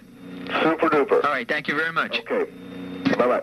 You know, there's a guy who really earned his spot and earned his legendary status in terms of just being a great worker and a great ring psychologist is what I think of when I think Tully Blanchard. Yes, you know, very interesting story about Tully Blanchard and his dad, Joe Blanchard. They had a promotion, Southwest Championship Wrestling. And before the WWF went on USA Network, they replaced Southwest Championship Wrestling from Texas. I believe this was around 1984 or so. But on Sunday mornings on USA Network, they had the Blanchards promotion on there, and then it became WWF. I think they got thrown off for having a bloody match with Eric Embry. If history serves, right before the WWF took over that time slot, I believe they had an angle with Bob Sweetan and Eric Embry that the Bruiser Bob Sweetan, right? That the people at the network said this is a little bit too much. I think they had busted open a young Eric Embry like really graphically, and they were not much longer after that. Now I could be wrong, but I do believe that was the beginning of the demise of that promotion and the beginning of WWE coming in. So Tully coming on, and George can get just about anybody. Of course, WWF. I don't know what the relationship was at that time, but for a matter of fact, it was good because I guess the next clip is with somebody who was very, very prominent in 1985 in the WWF. Somebody who actually was instrumental in the whole rock and wrestling connection. Was it? How do you get him? Called him up. Wow. Very good friends with Captain Lou. But even at that time, I think they were a little bit standoffish in terms of who they allowed to do public appearances. Unless he just did it without, George called him, he said yes, and that was it. I think, and this is just me spitballing now, but I know that George and Vince McMahon had a business relationship for a number of years. And when that ended, I don't know, but it goes back to I know George had told me some stories about when they had the WWF magazine came out, when it first began. Remember, it was like in the early 80s. It was actually 78. 78 was the first one, and George and Vince had formed a partnership. Yeah, they were partners. I mean, George and Vince would put up the money for this and whatnot. And so who knows when that ended, but they had a business relationship. It ended with legal issues. I know that there was lawsuits involved. And I don't think at this time in 1985 that George was in good graces with Vince McMahon.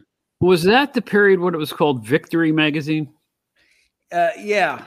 Victory Sports? That and before that. Victory Sports was yours, right? Yeah, I think they called it Victory Magazine for whatever reason. But it was the official WWF magazine at that point. Yep. So, I remember that magazine too. Yeah, very rare, very glossy, all color.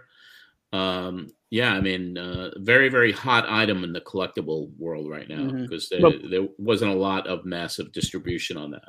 Well, people talked about the competition in the wrestling magazine business. Let me tell you, when WWF came out with their magazines, they were always first-rate photography, first-rate production, wonderful graphics. I mean, a lot of our magazines were still on pulp paper at that point. So, it was hard to compete with that. It really was. Let's look at that as a reason why. Let's face it. A lot of people bought wrestling magazines for the photos, and they had spectacular photos all the time. They did. They really did. So, as you were about to say, Lou Albano, man, and he was such a sweetheart at this point. Mm-hmm. So let's hear the nice guy. All of a sudden, Captain Lou Albano. This is a pleasure indeed to have this particular gentleman here with us. He's been in the business for several years. Several years. Seems like eons. He started off, and he was a champion himself. Him and Tony Altimore, wasn't he, with the Sicilians? 1961. Way back in the early 60s. Became a wrestling manager, and yes, right now he's now loved by all the wrestling fans. It's Captain Lou Albano. We're going to be joining the captain. George, why don't you say hello to the captain himself? Captain Lou Albano. Captain. Hello? Hello. Captain. How are you, George? All right, Captain. I'm glad to be able to talk to you here on WNYG. Well, George, it's a pleasure when I'm speaking to you. I mean, I feel so proud and so elated. WNYG, my favorite radio station throughout the area, and with George Napolitano behind it, baby, it's got to be a great one. Thank you, Captain. I mean, our paths have crossed many times in the past. You've been such a fine gentleman, George, and you've such a good friend, and I'd like to tell you, I'm involved with multiple sclerosis with Cyndi Lauper. Uh-huh. And as you know, Georgia, I've been chosen as National Lifetime Chairman for Multiple Sclerosis. Now, this is a dreaded disease contracted by more than 2 million people throughout the world. And we're out to knock multiple sclerosis out. The capture on the new posters is don't be ugly like ugly old Lou Albano. He wrote the book on ugliness. What we're trying to get at is let's knock out this ugly disease. Now, last year at Studio 54, we raised well over $4 million for MS. Wow, that's some figure. And that's something this year with the help of many other athletes such as Hulk Hogan and many other of my good friends and Andre the Giant and Wyndham and Rotunda and so forth. We're going to get behind multiple sclerosis, and we expect to raise $8 to $10 million with Cyndi Lauper and Captain Lou Albano as the head of multiple sclerosis. Also, Lou, a couple weeks back, I saw you at the Sporting Club in New York. Yes, that's right, George. The Ugly Bartender. Well, that's what it's all about. There's a contest just starting now called the Ugly Bartender Contest. I'm primarily up in the Westchester Putnam area and parts of the island. Cindy's down around the city, and the capture is ugly. They interpret ugly as unanimously generous, lovable you. I interpret ugly as my face. When you look in the morning and I get up in the mirror, it takes me 20 minutes to brush my teeth when I look in that mirror. I want to knock out this ugly disease. You see, multiple sclerosis is a dreaded disease contracted by more than 2 million people. It is non-contagious, non-hereditary, and basically usually not fatal, George, but in cases it is. Usually it'll render a person helpless, and as I said, we want to get behind it, we want to knock it out, and we want to do what's right. Okay, Lou, how did you really get involved in MS? Well, they come up to me and ask me if I would like to be a chairman for multiple sclerosis. They have Steve Garvey and they have Jimmy Connors as sports figures, and they asked me last year to become a chairman, and they were so elated at the fact that last year we did well over $4.2 million with Miller Beer that they made me the national lifetime chairman with Cyndi Lauper. That's amazing, Lou. And we've got David Wolf, who is my manager and Cyndi Lauper's manager, behind us, pushing with us, and we feel so proud. The World Wrestling Federation has granted permission for any of the wrestlers to appear with me. And as I said, George, I feel proud. There's one other thing that we're going to have connected with the movie.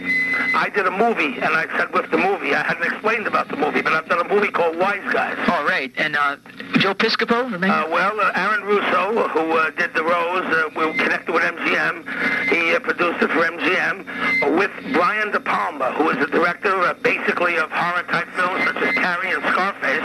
And this is his first comedy in over 18 years. Mm-hmm. Now, we have Danny DeVito, Little Louis from Taxi, who plays Harry Valentini. We have Joe Piscopo, that plays Mo Dixine. We have Captain Lou Albano, that is Fat Frankie the Fixer Occavano. And we've got Harvey Cartel. We've got Ray Sharkey.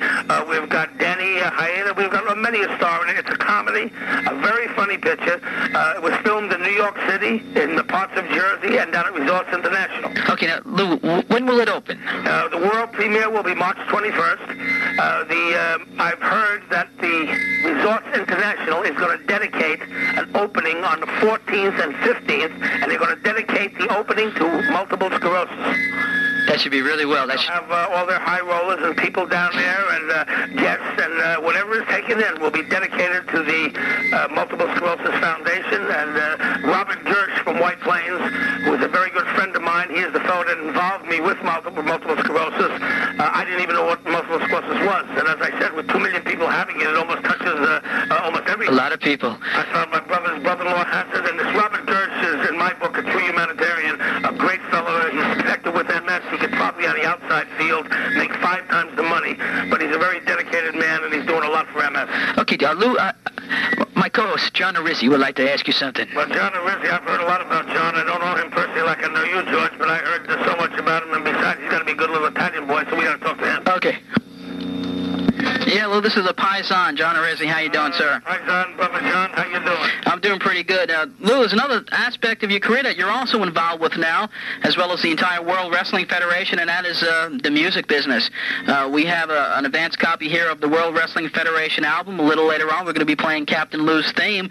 And how does it feel to be a recording star and Captain Lou's History of Music? It feels great to be involved in it, and as I said, it's a kind of zany-type song with the captain's raspy voice, and, we're involved also in a cartoon. Yes, indeed, on CBS. CBS, it's very successful, and they got a little short, fat guy that looks like the captain, and it's Captain Lou Albano all the way, always eating and never keeping his mouth shut, and I feel good. I feel it's something you're out there with the people, and we want to please the public. If it weren't for the people, if it weren't for all the great fans out there, I mean, Christ bless them all, because without the good Lord behind them, and without these people behind us, we couldn't do it. Well, I tell you, Lou, we've been following your career here for many, many years, and with your involvement now with Cyndi Lauper and multiple sclerosis, it makes everybody proud here just to know that the Captain Lou Albano has turned the corner, so to speak, is now loved and popular by all the wrestling fans, and it's just a pleasure to have you here on the Pro Wrestling Spotlight. We wish you the very best of luck, and it's been a pleasure, and George would like to have some closing comments with you. Thank you very much, sir.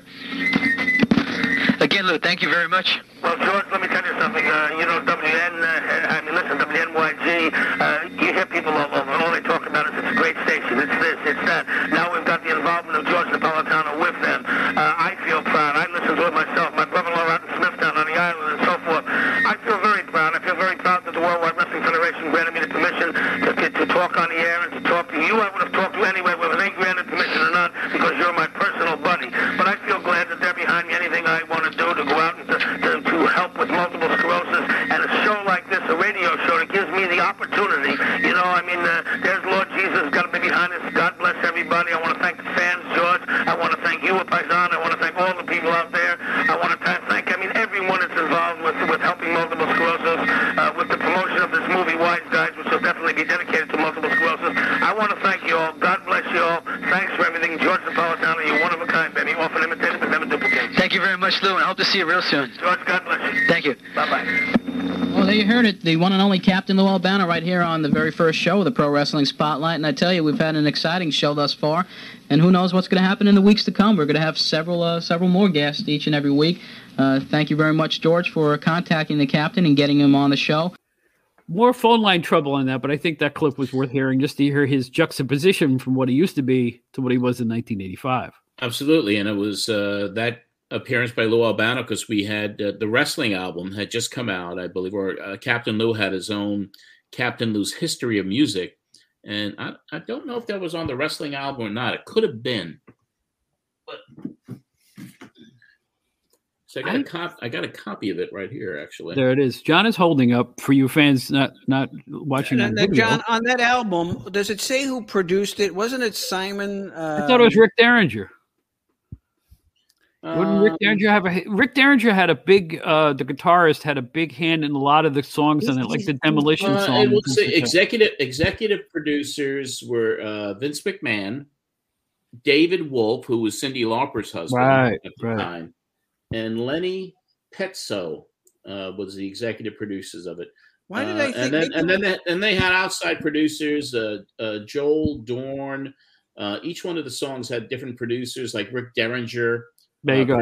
There you go. And Jim Steinman even produced a couple of tracks on it. And the Captain Lou's History of Music is on there. I thought Simon Cowell did one of the wrestling albums. Maybe it was the next one. It might have been. Okay. It might have been. But this Captain Lou's History of Music, because it's a wild one, we were playing that, with Captain Lou's appearance on the Pro Wrestling Spotlight in 1985. And that's when Mr. Hornstein, the owner of the station, was in the lobby, and it came out over the speakers. And that was the end of it, because Monday I was called in. I was like, we don't want this on our air.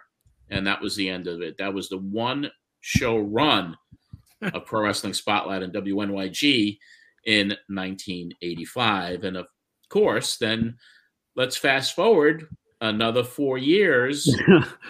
And now it's like, for me personally, my the music business had my partners decided to pull the plug on it just abruptly. And I was like out of a job, and what do I do now? And I circled back to pro wrestling, and I go to my mainstay, which was WNYG, to get some sales done. And I went to Mrs. Hornstein, and I was like, listen, I mean, can I do a wrestling show? And her husband had gotten 4 years older. She was running the show more and more. And she said yes. And we got on the air on April the 9th, 1989, with a debut show on WNYG called Pro Wrestling Spotlight. That name is last. And ironically, it was the only show. There was only 2 shows in history of the program that we got cooperation from the WWF, and this was one of them. But Bob, I mean, I know we have a couple of clips from that reboot with WNYG, and it was interesting to get back on the air on commercial radio. And of course, that's what led to all of this stuff all these years later. Well, we have 3 clips, and the middle one is really interesting, but I won't let the cat out of the bag yet. Let's go to the intro, and then we'll go to that second clip. So here's the beginning of the rebirth right here.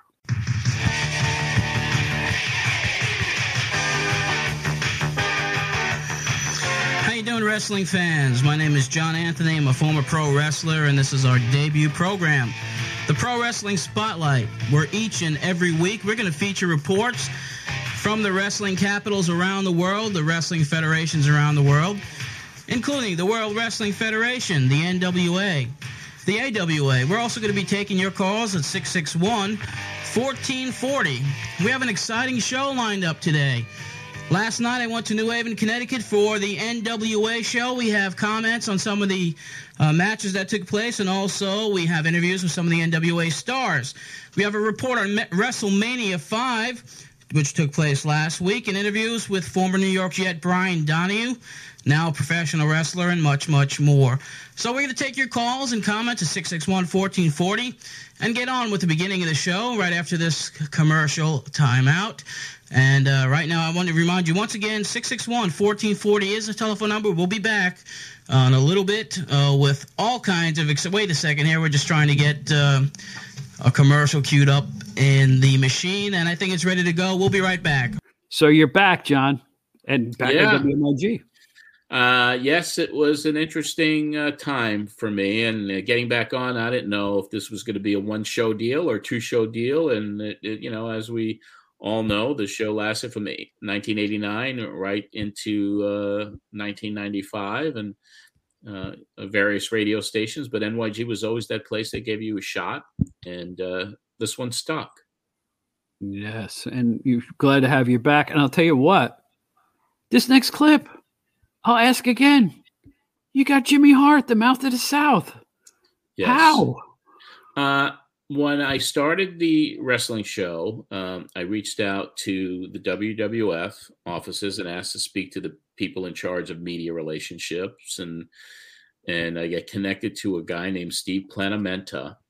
Steve Planamenta was the head of public relations and media relations for the WWF, and I knew him, ironically, because when I was in college and when I was a freelance writer, one of my dearest friends to this day, a guy named Bill Martin, he lived in Ossining, New York, and his next door neighbors were the Planamenta family with a young kid named Steve Planamenta, who we called Little Stevie, who was a fan of, who read my articles in the magazines and also was familiar with the Freddie Blassie fan club. So when my buddy Bill told him that, we lived in the same area in the dormitory. We had like a suite. And Bill was like, well, I know John Arezzi. And all of a sudden, I go to visit my friend in Ossining and I get to meet little Stevie Planamenta in the mid 70s. And here I am, all these years later. And Steve obviously had a passion for the business. And I call him up and it was like, oh my God. I said, little Stevie. And he goes, yes, Steve Planamenta. And so I got off to the wrong foot. And then he asked me, he goes, well, are you going to have the type of show that is promoting the business, or are you going to do what that guy at WFAN, Rich Mancuso, does, which is expose the business? I said, no, I want to promote wrestling. And that's what this show is going to be all about. And he agreed to give me Jimmy Hart, Mouth of the South. And that's how we got Jimmy Hart for the very first Pro Wrestling Spotlight from 1989, that rendition of it anyway. Right. So, and again, he comes across here as very gregarious. He seems to be in a great mood to be on your show. And he was an interesting fellow. He's one of pro wrestling's most interesting personalities. He was a musician first, got into wrestling, I think, based off his cred from being in the Gentrys, the rock band from the 60s. And he kind of played it up in Memphis, and the rest is history, really. Yeah. Let me tell you, I have a great Jimmy Hart moment. And you're right. That guy he was in the music business and did so much. 3 years. It's going on 3 years now. I'm in Cooperstown for the Baseball Hall of Fame inductions. Jimmy Hart, George Napolitano, and myself are standing around for about a half an hour. And Jimmy Hart is just telling Elvis Presley stories. And I'm telling you, it is phenomenal. And by the way, during the conversation, Hulk Hogan calls Jimmy Hart, and Jimmy says, "Hey Hulk, you know who I got next to me here? George." He gives the phone to George, and George is talking to Hulk, gives it back to Jimmy. But Jimmy told wonderful, fabulous stories about Elvis, even to his demise. There were times where Jimmy was basically a gopher for Elvis. And he told stories about going to the pharmacy for Elvis and what he had to get, and phenomenal. And Jimmy is close to 80 years old. It's hard to believe, but he doesn't look it. No, he is the perfect representative for the wrestling business. He promotes himself so well. He promotes the business so well. He engages with people. Phenomenal. That's why people still want to have him. Yeah, he's still pretty busy. He still does most of the conventions, the big conventions out there. Yeah, I'll tell you what. In my dealings with him, and like when I was working WCW, I remember I had lunch with him and Colin Bowman, and I got to tell you, Jimmy's a gentleman. I think he's a gentleman. I think he conducts himself very professionally at all times, and that's rare. I think that probably led to a lot of his, success, and the fact that he had such longevity. My gosh. He also has someplace in Florida. I forgot where it's at, but he has his own little luncheonette, and it has all wrestling memorabilia in there, similar to what Hulk Hogan has. Those things are still up. Wow, that's amazing. Well, let's hear from the mouth of the South in the North, and he's interviewed here, and this is a really good one. I really enjoyed this, so let's go to the clip right now. Last week, we spoke to Jimmy Mouth of the South Hart, and Jimmy had some predictions on what was going to be happening in WrestleMania. He was a very active man that night. He had two of his teams participating, and we spoke to Jimmy, and when we get back from this interview, we're going to see how accurate his predictions were. So right now, let's go to Jimmy Hart from last week. Preceding that big WrestleMania from last Sunday, we did have an opportunity to speak with the mouth of the South, Jimmy Hart, who was a very busy man that night. He gave us some predictions on not only the matches that he was directly involved in, but also the Worldwide Wrestling Federation's title match between Hulk Hogan and Randy Macho Man Savage. So what we're going to do right now, we're going to see how accurate Jimmy Hart's predictions were. Right after this interview with Jimmy, we're going to give you the full rundown on what happened at WrestleMania 5 from Trump Plaza, which took place last Sunday. So let's hear what Jimmy Hart had to say as far as his predictions go, what happened at WrestleMania last week.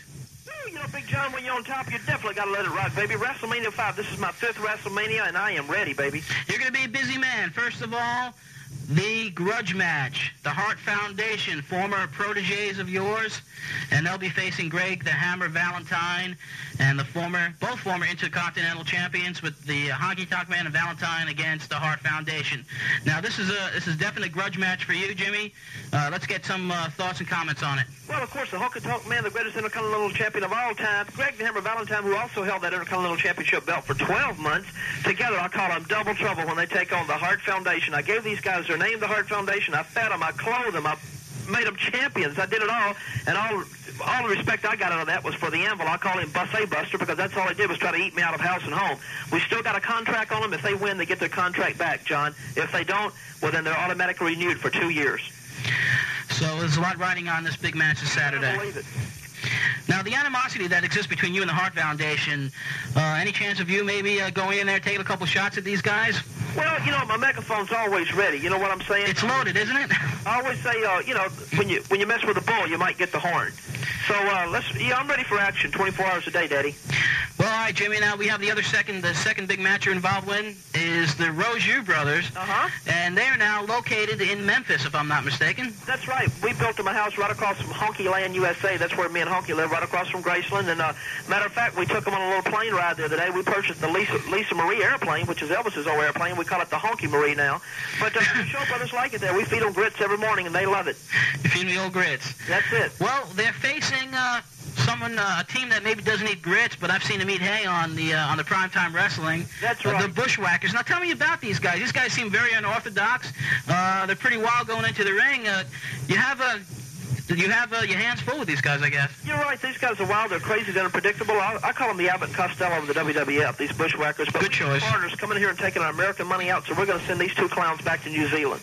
How fast do you think you can wrap it up with the Rougeaus against the Bushwhackers? I hope within a minute and a half. Okay, and now also, the main event. This match has been talked about for several weeks now. It's been building up for months. Hulkamania against the Macho Man.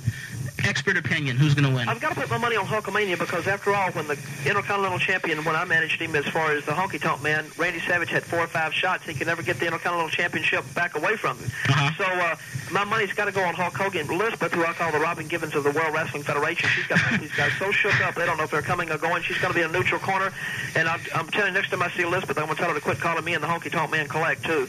Also, Roddy Piper's returning to the World Wrestling Federation this coming Saturday to do Piper's Pit with Brother Love and also Morton Downey Jr.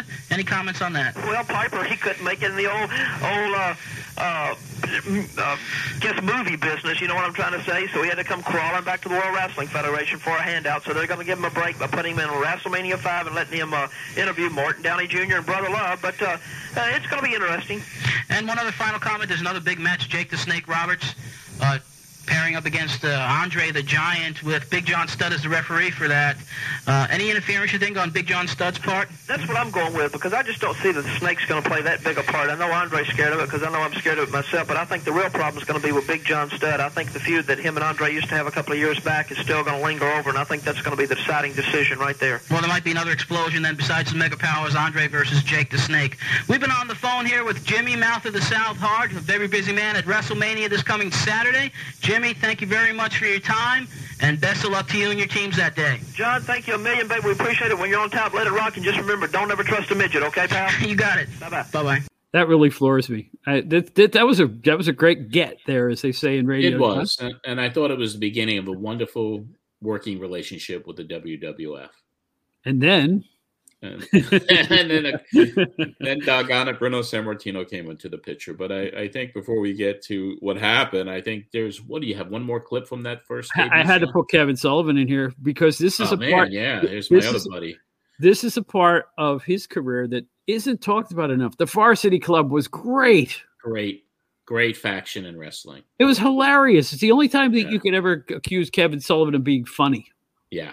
Because he was the collegiate coach of Steve Williams and Rick Steiner and Dr. Death, I guess, at one point. And Mike Rotundo? Mike Rotundo, yes. So it was really, really a fresh new coat of paint for all those guys. And it worked like gangbusters, I thought. Yeah.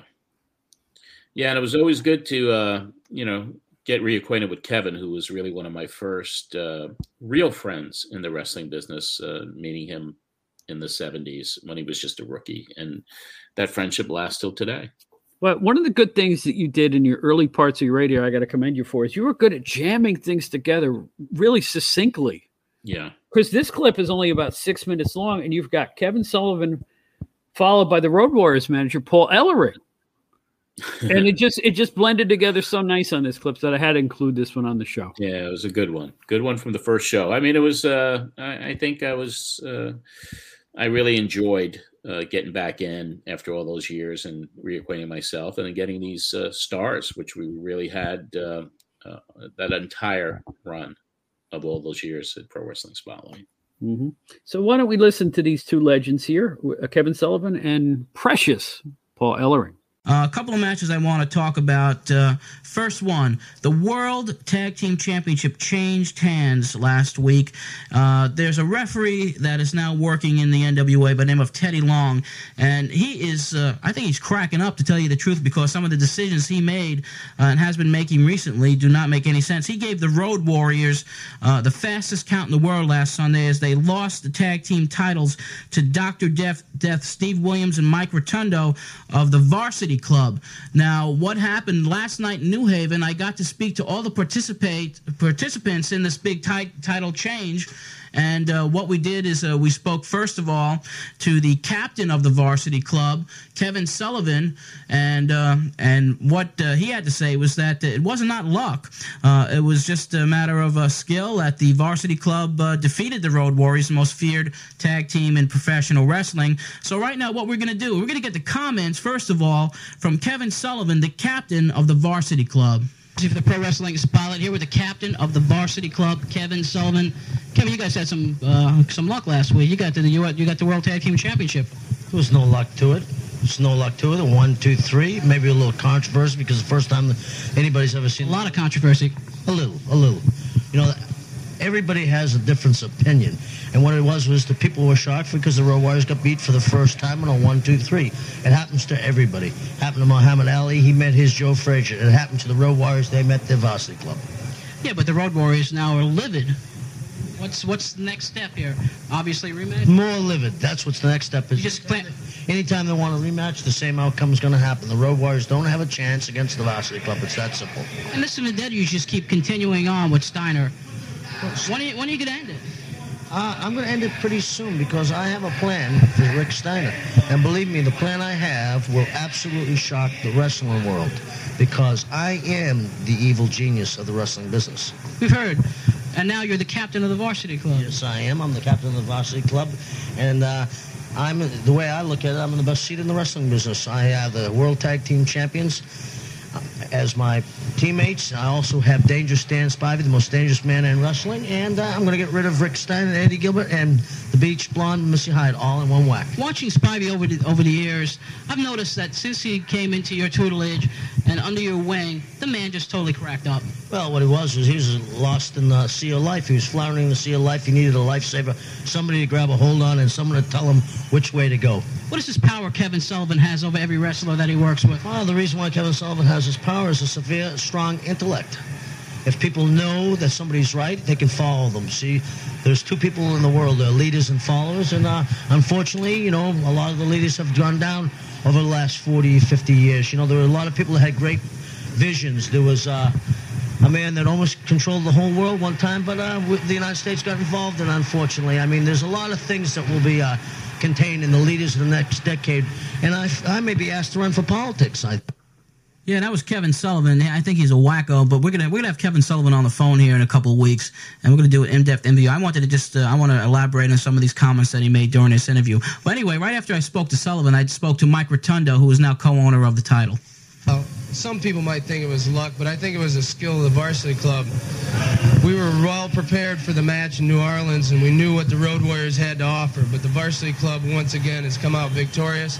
And Dr. Death and myself, Mike Rotundo, have really worked hard for these belts, and I don't think anybody can take them away from us. It'll be a while. Well, you also fought one of the most respected tag teams in the world, and defeating them and now having the straps around your waist must be a good feeling. There's no doubt that the Road Warriors are a prestigious tag team. They've been all over the world. They're big in Japan. They're big in the United States, and it was a definite plus for the varsity club, but now we're on the right direction, and we're going to have the belts, like I said, for a long time.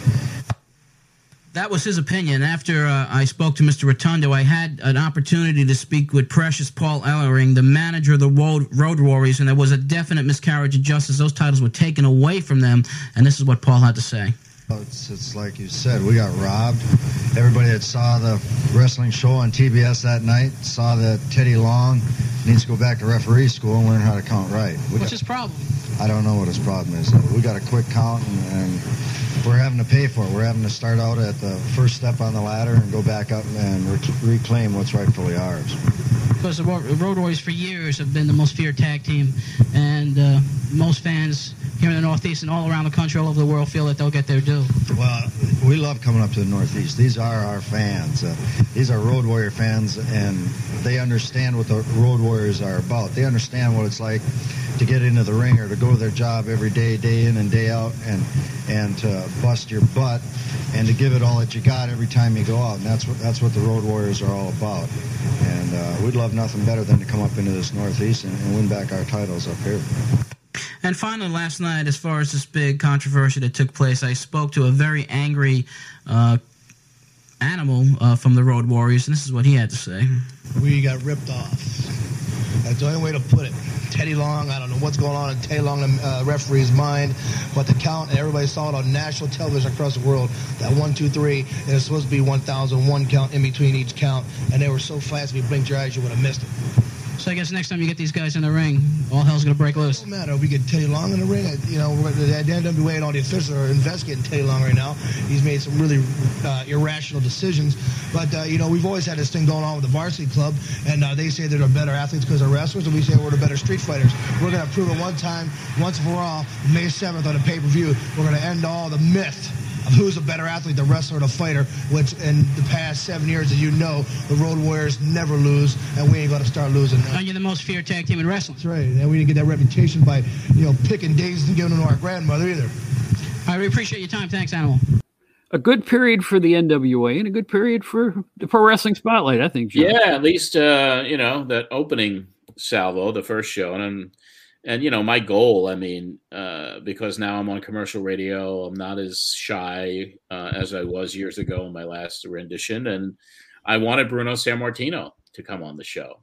And I really wasn't keeping abreast of what was going on in wrestling till I got back in '89 there.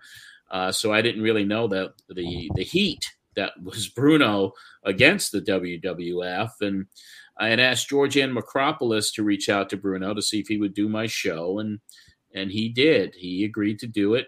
And for me, that was wonderful. But as I recorded the first interview with him, and it was apparent to me that there was a problem, that he was not being very complimentary to the WWF. And with my relationship with them now, I had to, and this was for the second show. This is the second show. This is, I have to call Steve, little Stevie, and let him know that Bruno was coming on. And he wasn't very happy about it, wanted to hear the interview. And then it's like the things he was saying, I actually had to go into station management, and here we go. I'm like, I think we need to get the lawyer involved so we could hear this. And he said that the lawyer had said that we shouldn't play it when he started talking about the WWF, because he was saying things that could be leading to a lawsuit. And so I was in a pickle. What do I do? So I had Bruno recut it, and then we aired it, but the WWF was like, still, you're done. We're done with you already. Little Stevie gave me the boot, and that was the end of that. So what I did was, like, I found that original interview from that I did. That was the kind of the uncensored one. And I think, Bob, this is the clip that we're going to play today, is that uncensored interview that would have been on the second edition of the Pro Wrestling Spotlight, but the one that's out there now was the one that we had to water down a little bit and recut with Bruno. So you provided this to us for this particular podcast. This is well, the patrons have it. That whole uncensored thing is on patreon.com/John Arezzi. But for our podcast listeners, this is the first time it's being heard. Well, Bruno had some problems at that point with the WWF, and he's not going to pull any punches, folks. So let's hear from one of the greatest champions of all time, Bruno Sammartino.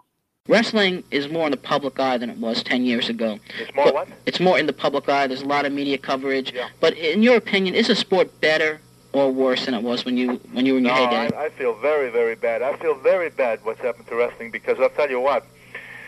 During my day, my career wasn't exactly a bed of roses, as they say, because I fought with promoters constantly, because I remember that how hard I worked and how well I trained myself for a professional career. And when I became a pro, I noticed the criticism that existed in professional wrestling was the gimmicks and some of the showbiz aspects of it. So I constantly fought with promoters and said, look, I'm the headliner. All I wear is a pair of boots and a pair of tights. Isn't that proof that people will come and see wrestling? And you can do away with some of this nonsense that brings so much criticism to the business. So I did my darnest to do away with a lot of that nonsense, and I won some battles and lost some battles with these promoters. However, little did I would have never believed that it would become to what it has become today. And I speak mostly of the WWF because they're the ones that I'm most familiar with. Unfortunately, yes, it has a lot of TV, it's had a lot of publicity, but it has lost all credibility. I mean, wrestling to me, the WWF especially, I speak of them mostly because I was involved with them, has become a total circus. I truly resent everything that they've done. I mean, today, look at what you see. Here's a guy with a snake, a harmless snake that wouldn't bite anybody, because if it was dangerous, it would never be allowed to go into the ring.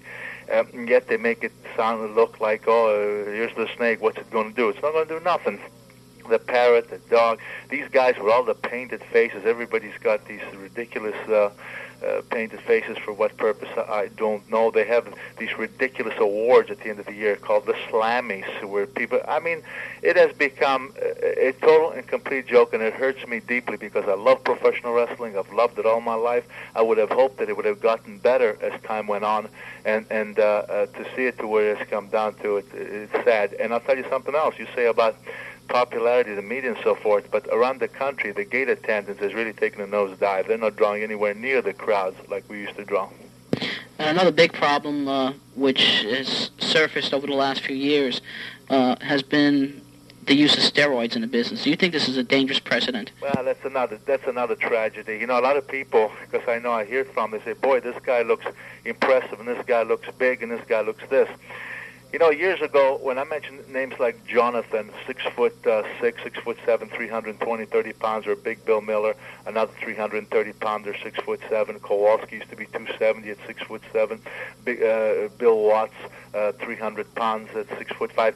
These guys were giants, but maybe they did not have the appearance of these guys today. But there was one great difference. Those guys were in shape. I wrestled Bill Miller for over an hour one time. Kowalski had many hour matches with him. Donnelly or Jonathan moved around that ring like a lightweight with that 320 pounds, because they were in condition, legitimate condition. But these guys that you see with these steroid freaks, I call them, not only are they killing themselves and doing themselves very serious health problems they're going to bring onto themselves, but they are not legitimately great conditioned people. When do you ever see an hour match anymore? With the WWF, you're lucky if you ever see a 15-minute match. Right. They're not in shape. They're not in condition. The appearance is there, but that's all it is. It's cosmetics, because there's really very little behind it.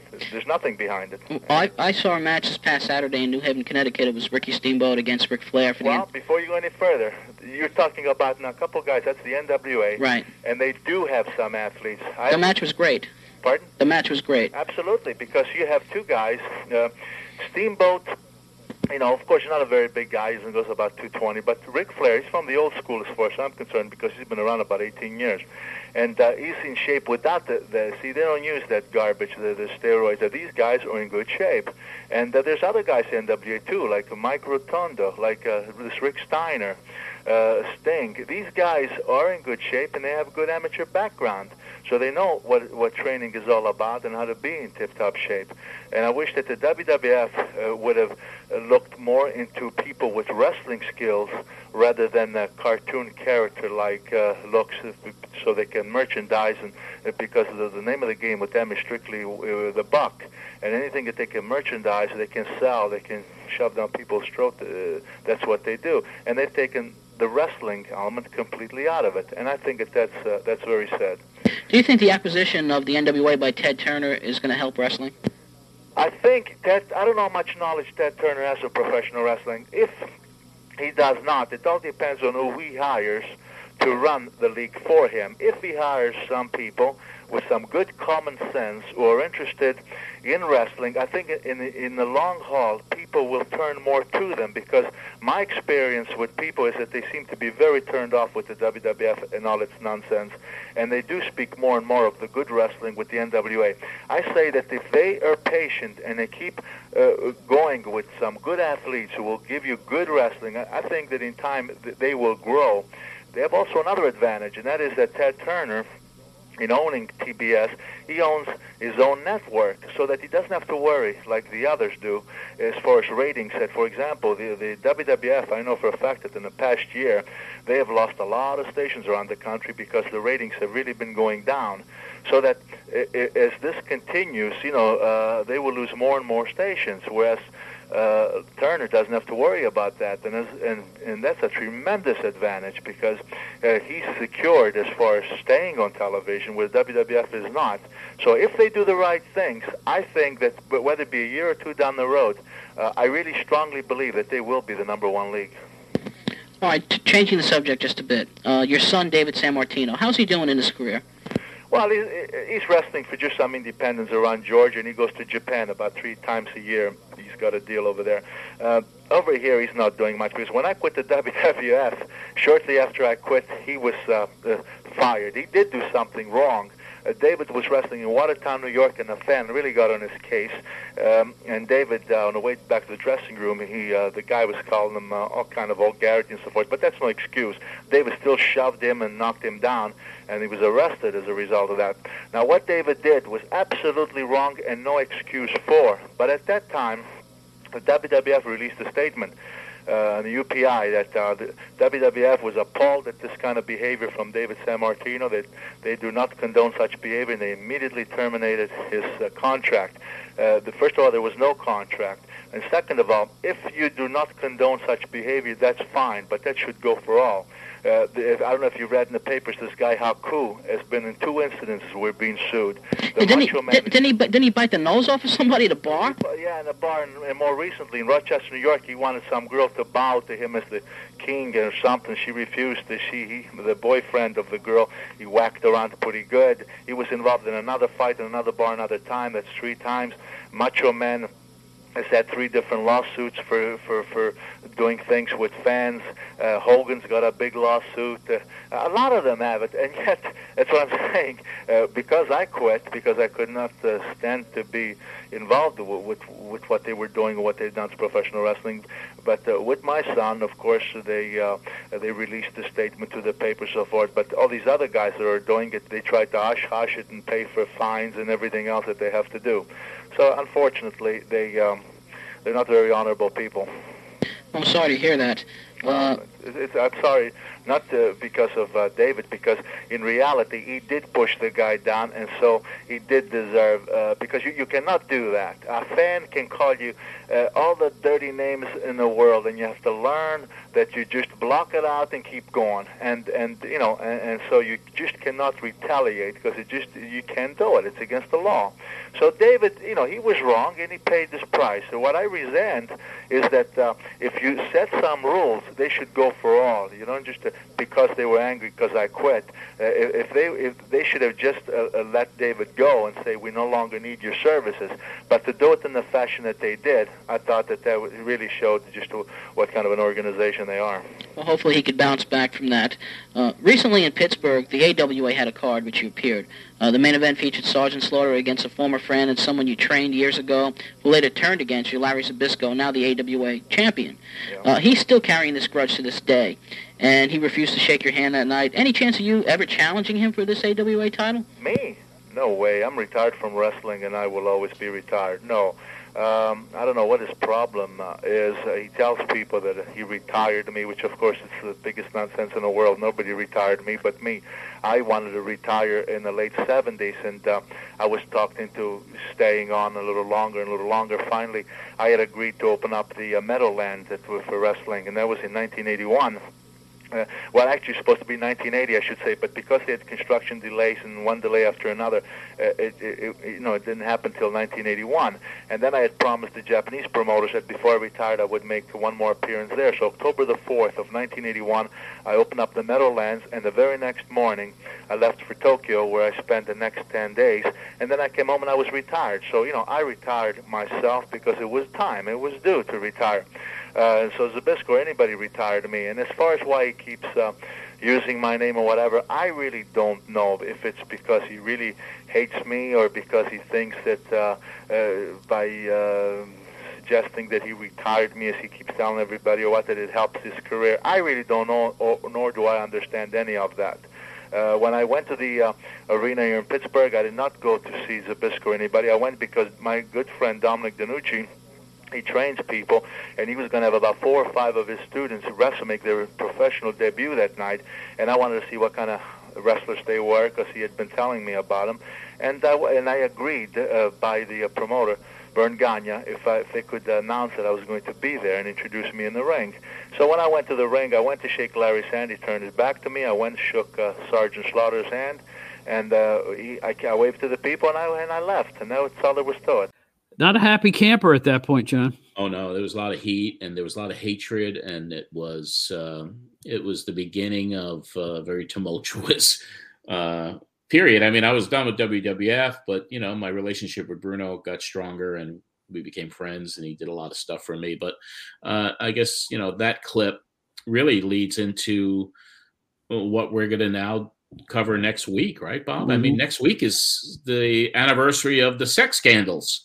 Right. And we've already kind of gone through that show, folks. And I'm telling you, that's a podcast you don't want to miss, because it's heavy. It's really something. Yeah. I mean, it is the show. I guess when we were talking, you said you weren't. I wasn't having any fun. Yeah, it wasn't fun. It wasn't fun to listen to this, the amount of sordid accusations that were flying this way and that way. And it is not why I got into the wrestling business. I'll tell you that type of thing. And I don't even know what to say. It was, it had to be a hard show to do too, John, because that show was stacked with guests. Well, it was a 2-hour show. And the reason we even did this origin show is that we were off the air. So when we got back on the air, we were in the middle of the steroids, the sex scandals. The stories had broke. We were all there in New York because we were taping Donahue the very next day. Right. Yeah. So everyone was in town. Meltzer was in the studio. Superstar Billy Graham was in the studio. Barry Orton was in the studio. Bruno was on the phone. Lord Littlebrook and Karate Kid were on the phone. Billy Jack Haynes was on the phone with us. Ken Patera was even in a taped interview that Vince Russo did with him, and that was, of course, the real beginning and the end with Russo. Was that week? So I mean, next week's show, when you hear next week's podcast, the shit is going to hit the fan with this sex scandal show, and then all the Russo stuff. So I hope you all enjoyed this origin show, because this was some good stuff and history and how we got to where we are today. Yes, John, we were just wee tadpoles when you were taping these shows. Like I said, I was still in high school, and I'll tell you what, I wish I was in upstate New York, and I wish I had been down here, because I would have definitely been a listener like I was when I grew up. Yeah, it was fun. I mean, the ride has been interesting, as we all know, and it's all kind of documented in my memoir, memories that I did with Greg Oliver, and but talking about it is always interesting to me, to relive it all. And from me being a fan and then listening to those late night New York radio shows and getting the bug and wanting to do a radio show, and then getting to college and doing one, and then leaving college, and then, getting to do one show at WNYG, and then leaving for another 4 years. Quite the roller coaster, quite an interesting journey. And now, with all the shows that we've done and all the shows that we did with the Arcadian Vanguard Network, now we're going to come into a very ugly personal period of my life, with everything that happened with the volatility of the sex scandals, and then breaking up with Russo very publicly, and the financial. It's just strap yourself in. You're gonna hear, you're gonna see all the misery that I went through in the wrestling business coming up as we go into future episodes here. So guys, I appreciate you joining me on this journey. Well, I'll tell you what, I learned a lot, because this is I was not around for the early stuff.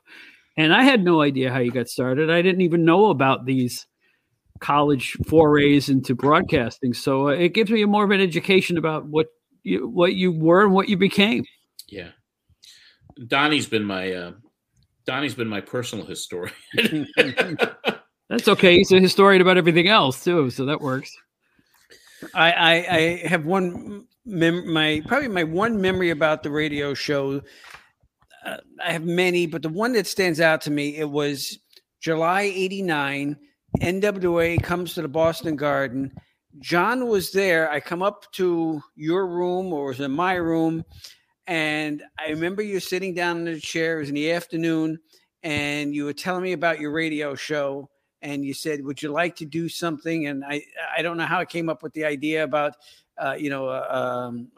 just like a newscast, or like they were doing on WINS in New York or whatever. But I remember that day very clearly, sitting there.